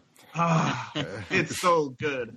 It's so good. Like the instrumentation, the instruments that they use, like this funky 70s like synthesizer keyboard organ thing that just kind of permeates the soundtrack, from like the beginning, from like the beginning, from the title screen, like the synthesizer, the bass, like all of it, the percussion, like it's all like the vocals when like a lot of some of the problems with the localization kind of comes with maybe like the lyrics of some of those songs, but like I feel like the vocal performance is bombastic and spirited enough that it more than makes up for the kind of the awkwardness of the English lyrics that they put in.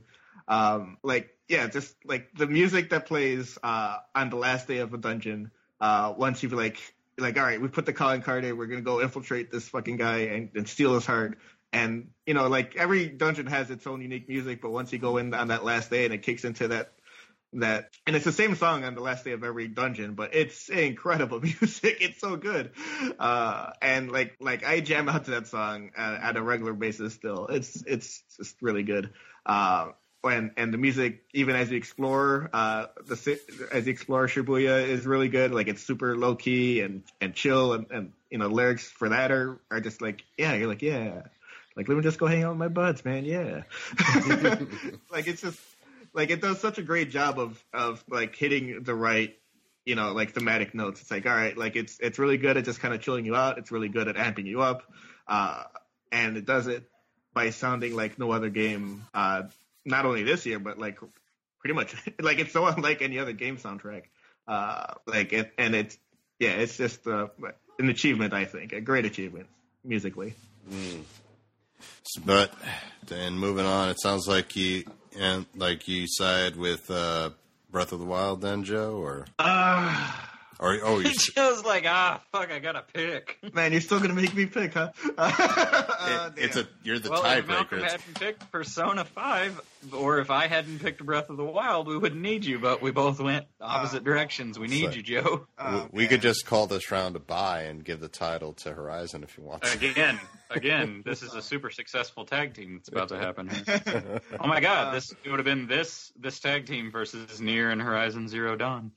Man, yeah, I mean, oh God, it's like I said, I felt like the story in Persona 5 was just fantastic. Like, it did a great job of making you want to get to that boss and give him his comeuppance. So, oh God, like every single time and like every single arc, I was like, no, we have to get to this guy. We have to get him. And the great thing about the villains in Persona 5 is that they're not unrealistically evil, you know. It's not like, oh yeah, this guy wants to like take over like the entire continent or the world. It's like, no, these are just typically shitty people that you would experience in day-to-day life. It's like, yeah, this guy, you know, like this guy is like sexually abuses teenage girls. Like this guy is a plagiarist. Like this, like it's nothing that you like. It's not like, you know, like this outlandish. Like nothing is outlandish enough that it's like, oh yeah, like this evil asshole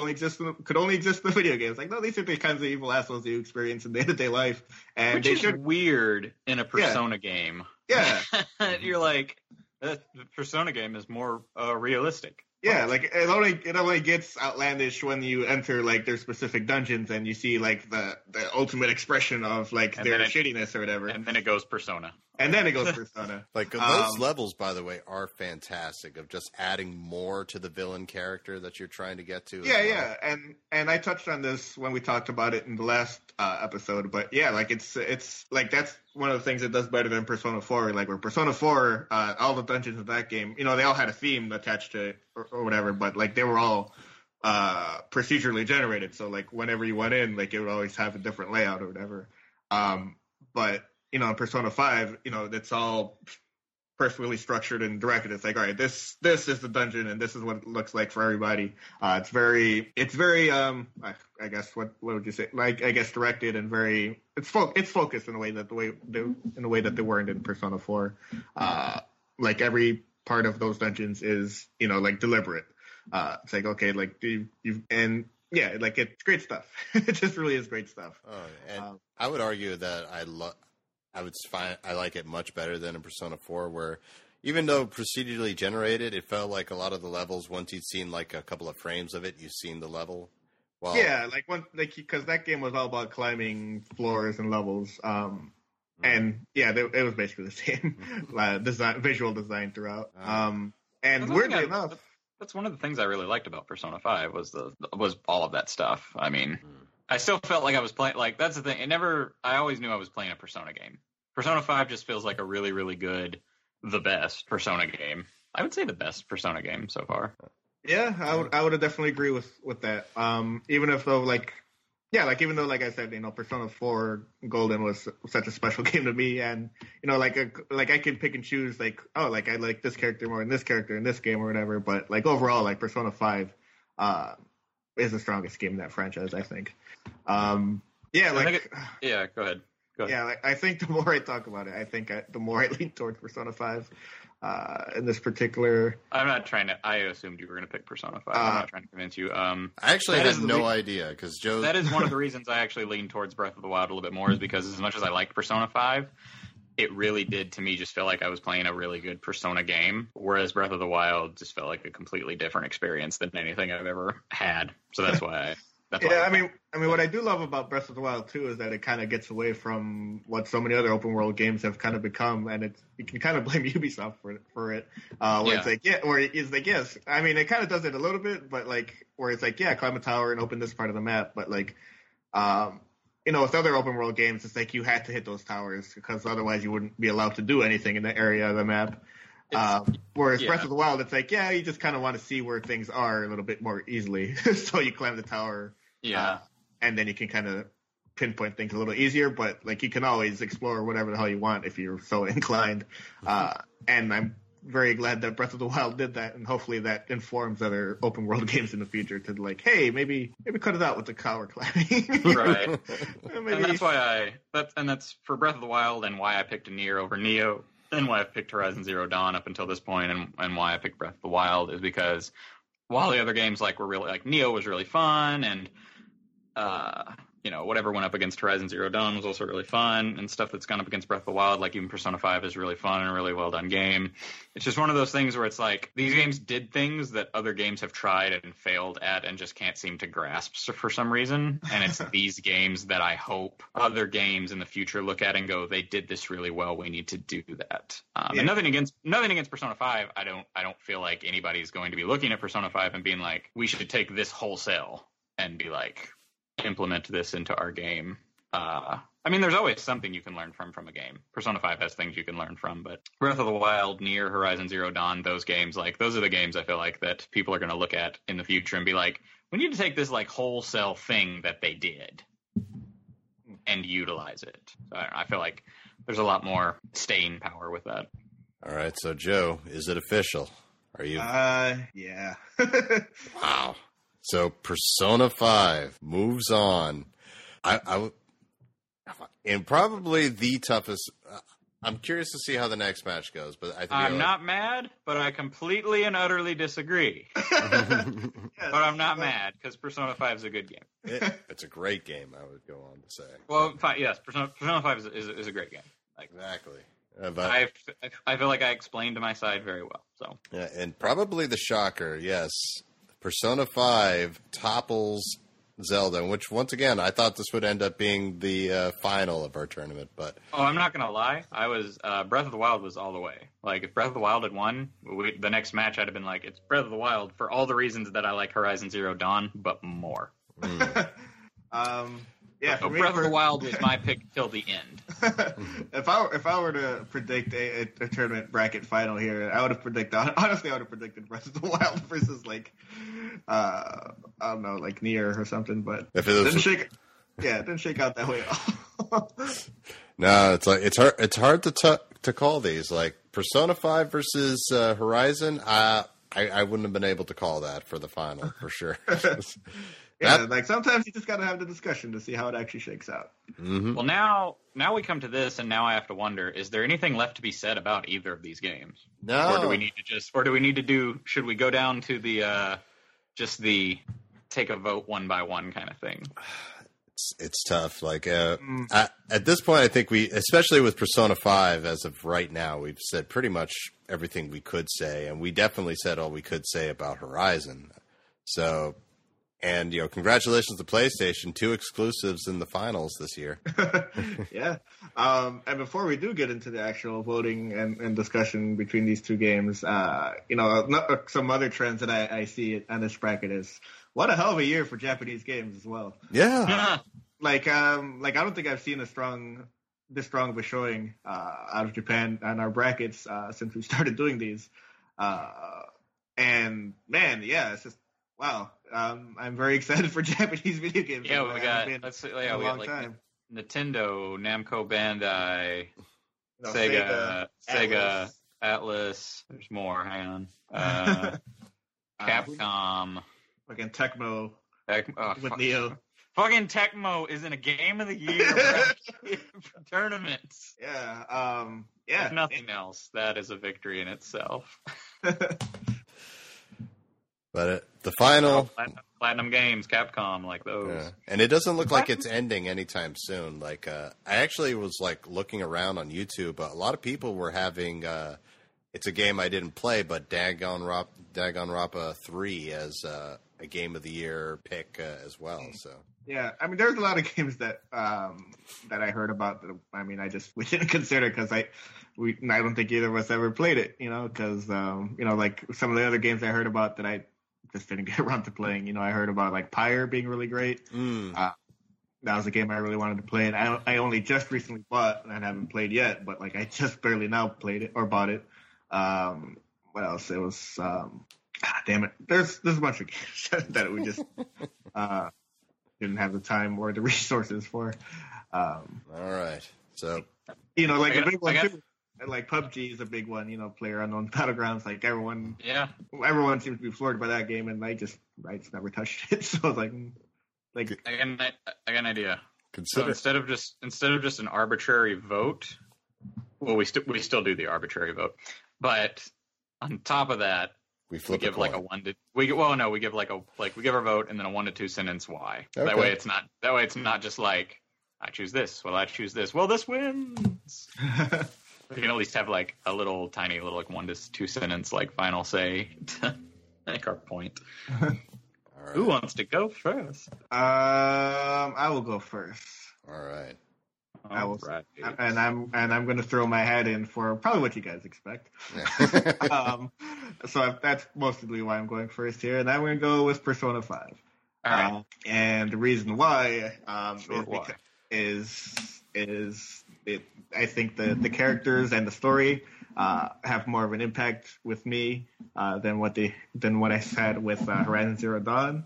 And stylistically and artistically, I think it just is so far over the top over like not just Horizon Zero Dawn, but most of the other games that came out, in 2017, between the character design, level design, soundtrack, menu design, like all of it, the whole the whole 9 yards. Just an experience that I just thought was really special, and also probably like I said in the previous round there, maybe one of the best examples of a turn-based RPG or menu-based turn-based RPG that I've ever played.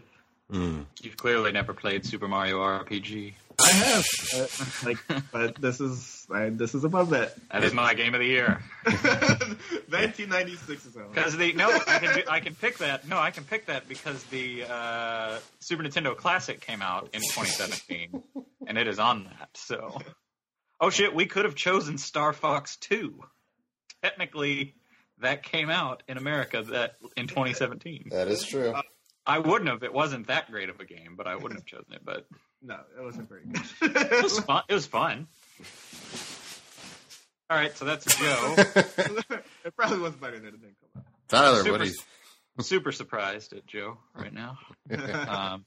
My choice is much like Joe. You probably could have saw this coming. Is Horizon Zero Dawn, and here is why. For the same reason that I believe Breath of the Wild should have been. Okay. Again, nothing against Persona 5. Let me preface that. It's a great game. So anything I say that is like in opposition to Persona 5, nothing really against it or anything like that. But I choose Horizon Zero Dawn. Same reason I would choose Breath of the Wild, because I feel Persona 5 is a great game, a great Persona game. Well, it's a great game in general, and I think it stops there. Whereas I feel like Horizon Zero Dawn is more than just a great game. It's a great accomplishment for video games and a great experience that will continue to be looked at and learned from and utilized in the future. God damn it, Tyler. All right. Well, Malcolm, this year it falls onto your shoulders. Last year it was me having to pick. Was it you or me last year? Was it you? Last year it was me. Remember? What did it come down to? It was Final Fantasy 15. It was Dark Souls 3 and Final Fantasy, wasn't it? No. Dark Souls 3 was in the same bracket. Like, no, because that part came down to me, and I cried myself to sleep because I chose Final Fantasy 15 over Dark Souls 3. It was Overwatch and Final Fantasy 15, and I cried myself to sleep that too, because I was like, I talked Joe and you into Overwatch like every time in every bracket, and then it came down to that, and it was like, it's Final Fantasy 15, guys. Like I did all this work for nothing. It's like, but the fun in choosing Final Fantasy 15 is that I spoke in a way that made Tyler think that I was going to pick Overwatch. Yes, remembering back on that, that's hilarious, actually. And I was like, it was never any question. Because I wasn't mad, I was more shocked because I thought you were going to pick it, and I was just like, wow, really? Oh, man, I put like 90 hours into Final Fantasy 15. I love that thing. Like, I was never going to be anything else. Well, I know, but that's why I was like, really? He's going to pick Overwatch? Good times.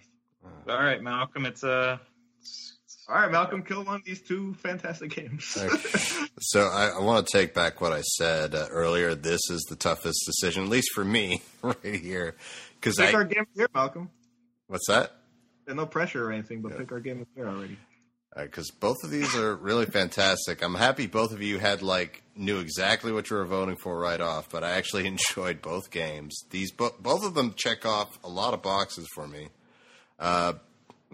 Persona 5 has a lead in the soundtrack department. I would say that Horizon has a lead on the memorable enemy department. However, both of them have fantastic stories. Both of them check the box of getting me emotionally involved that I want to take out the boss, which is a big thing for me. Both of them had very intuitive and fun gameplay, which is really saying something because they both have very different styles of gameplay. So, you sure we can't just say they both eliminate each other? Absolutely not. No, absolutely not. We have you must disappoint one. You must disappoint one of us, Malcolm. They can both take on Yokozuna at WrestleMania. It's like or he goes, I picked neither. They both lose. The winner is Yakuza 0. Thank you very much.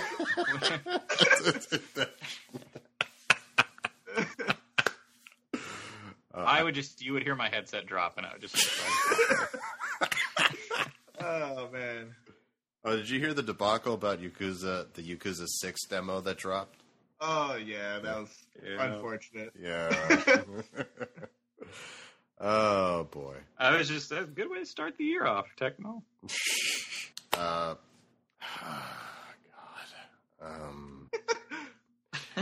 Love this dead here. It's can we come back and record in a few months on?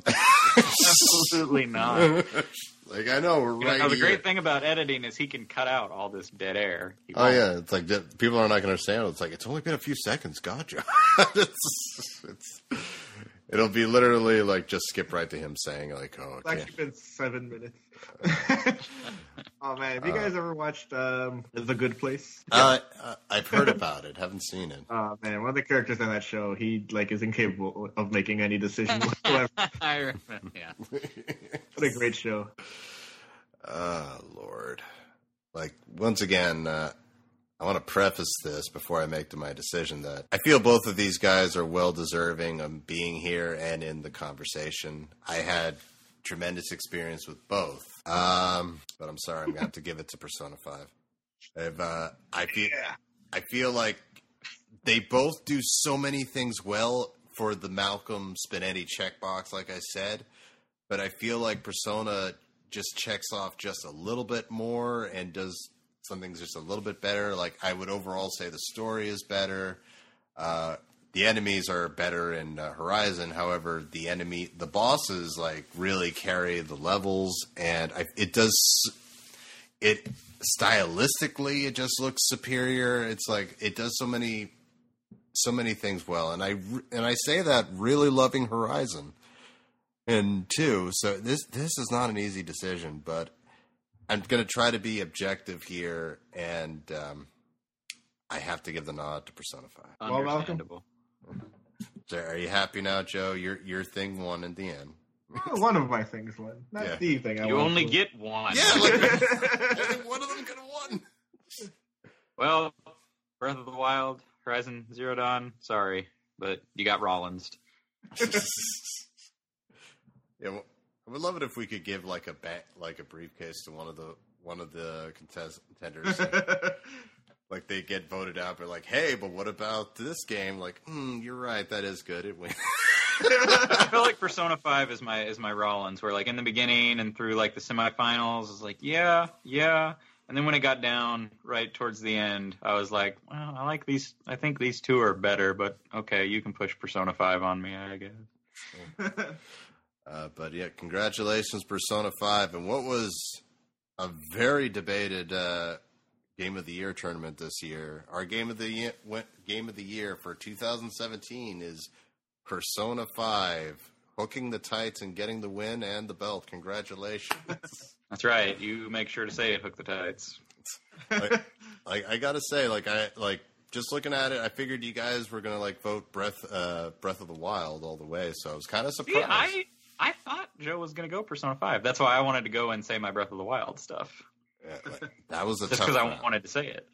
That, like I said, that was a tough round, especially for me, where I enjoyed both games. So it's between between Persona 5 and Breath of the Wild, like, it was a tough call, and it was an even worse call for me the next round because honestly, like, I'm that one guy, I guess I'm the guy of the show where if you were to ask me which is better, I would probably side a little bit more with Horizon just because of how memorable it was, at least for me. So, yeah, this was a tougher pick for me, but... Wait, Horizon's better?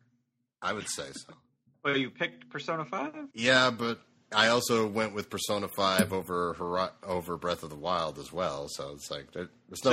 So you thought Breath of the Wild was better? No. I thought, Horizon was better.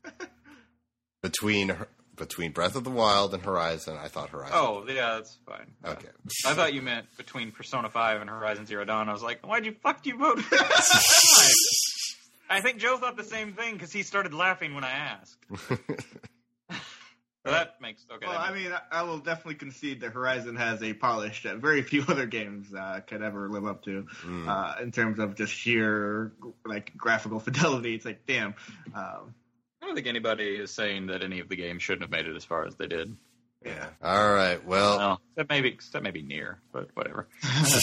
Congratulations, guys. We did it. We completed our Game of the Year episode. So it took 2.5 months.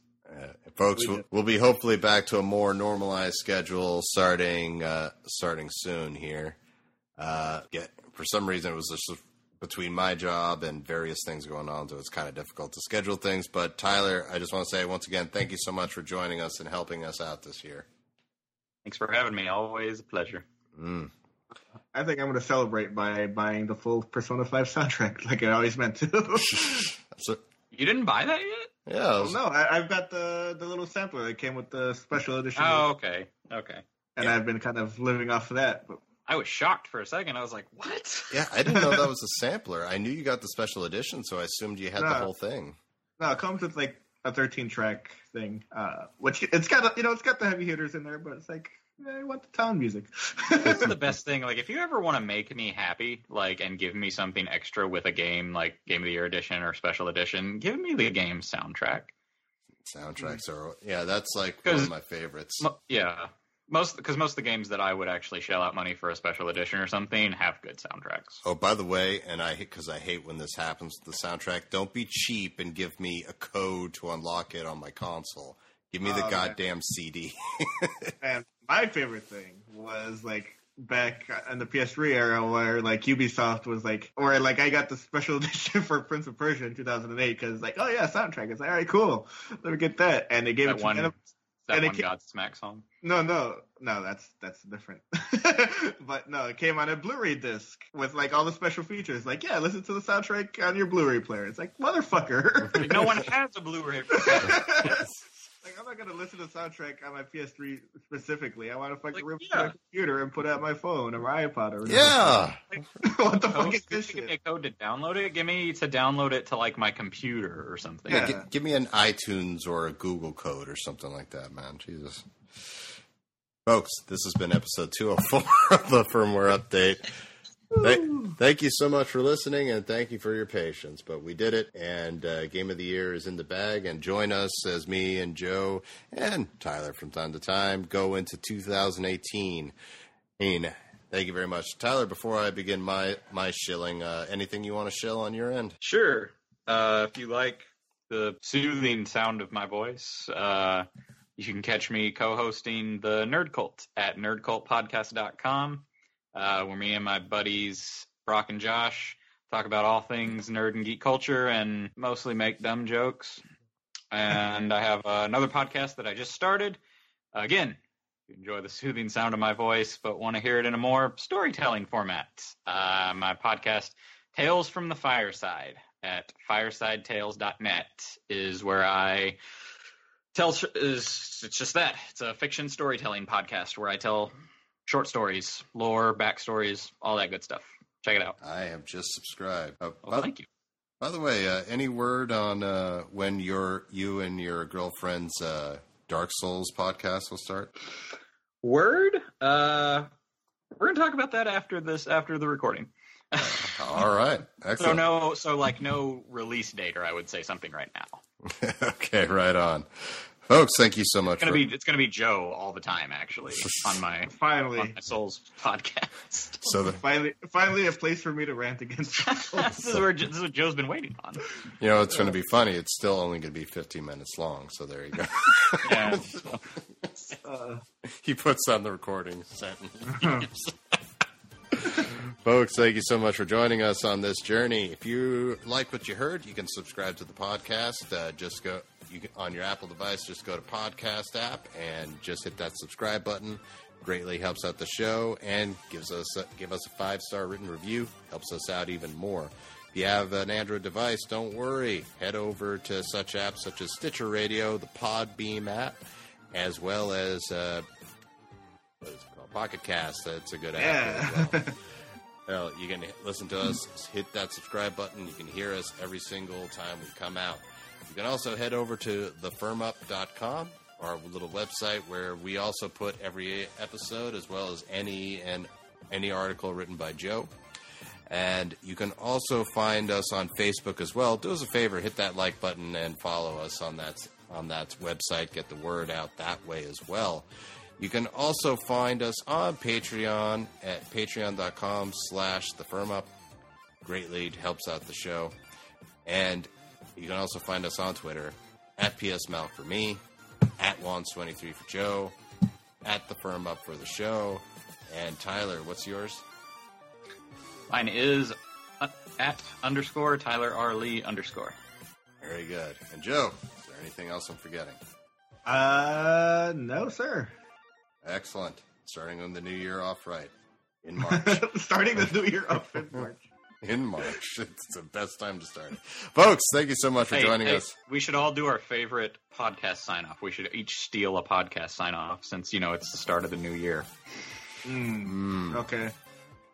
I'm gonna take Tyler's and say, kiss your dad square on the lips. That's not mine. That's my brother and me, but it's not mine. It's Titus. Did you think I was going to choose that one? Yes. Oh, no, I had a different in mind, but touche. That would have been my second choice. Kiss your dad square on the mouth, square on the lips. All right, Malcolm wants to. Or here, and here's mine. Enjoy your burrito. I'll use Joe's awkward toodaloo. That he'll.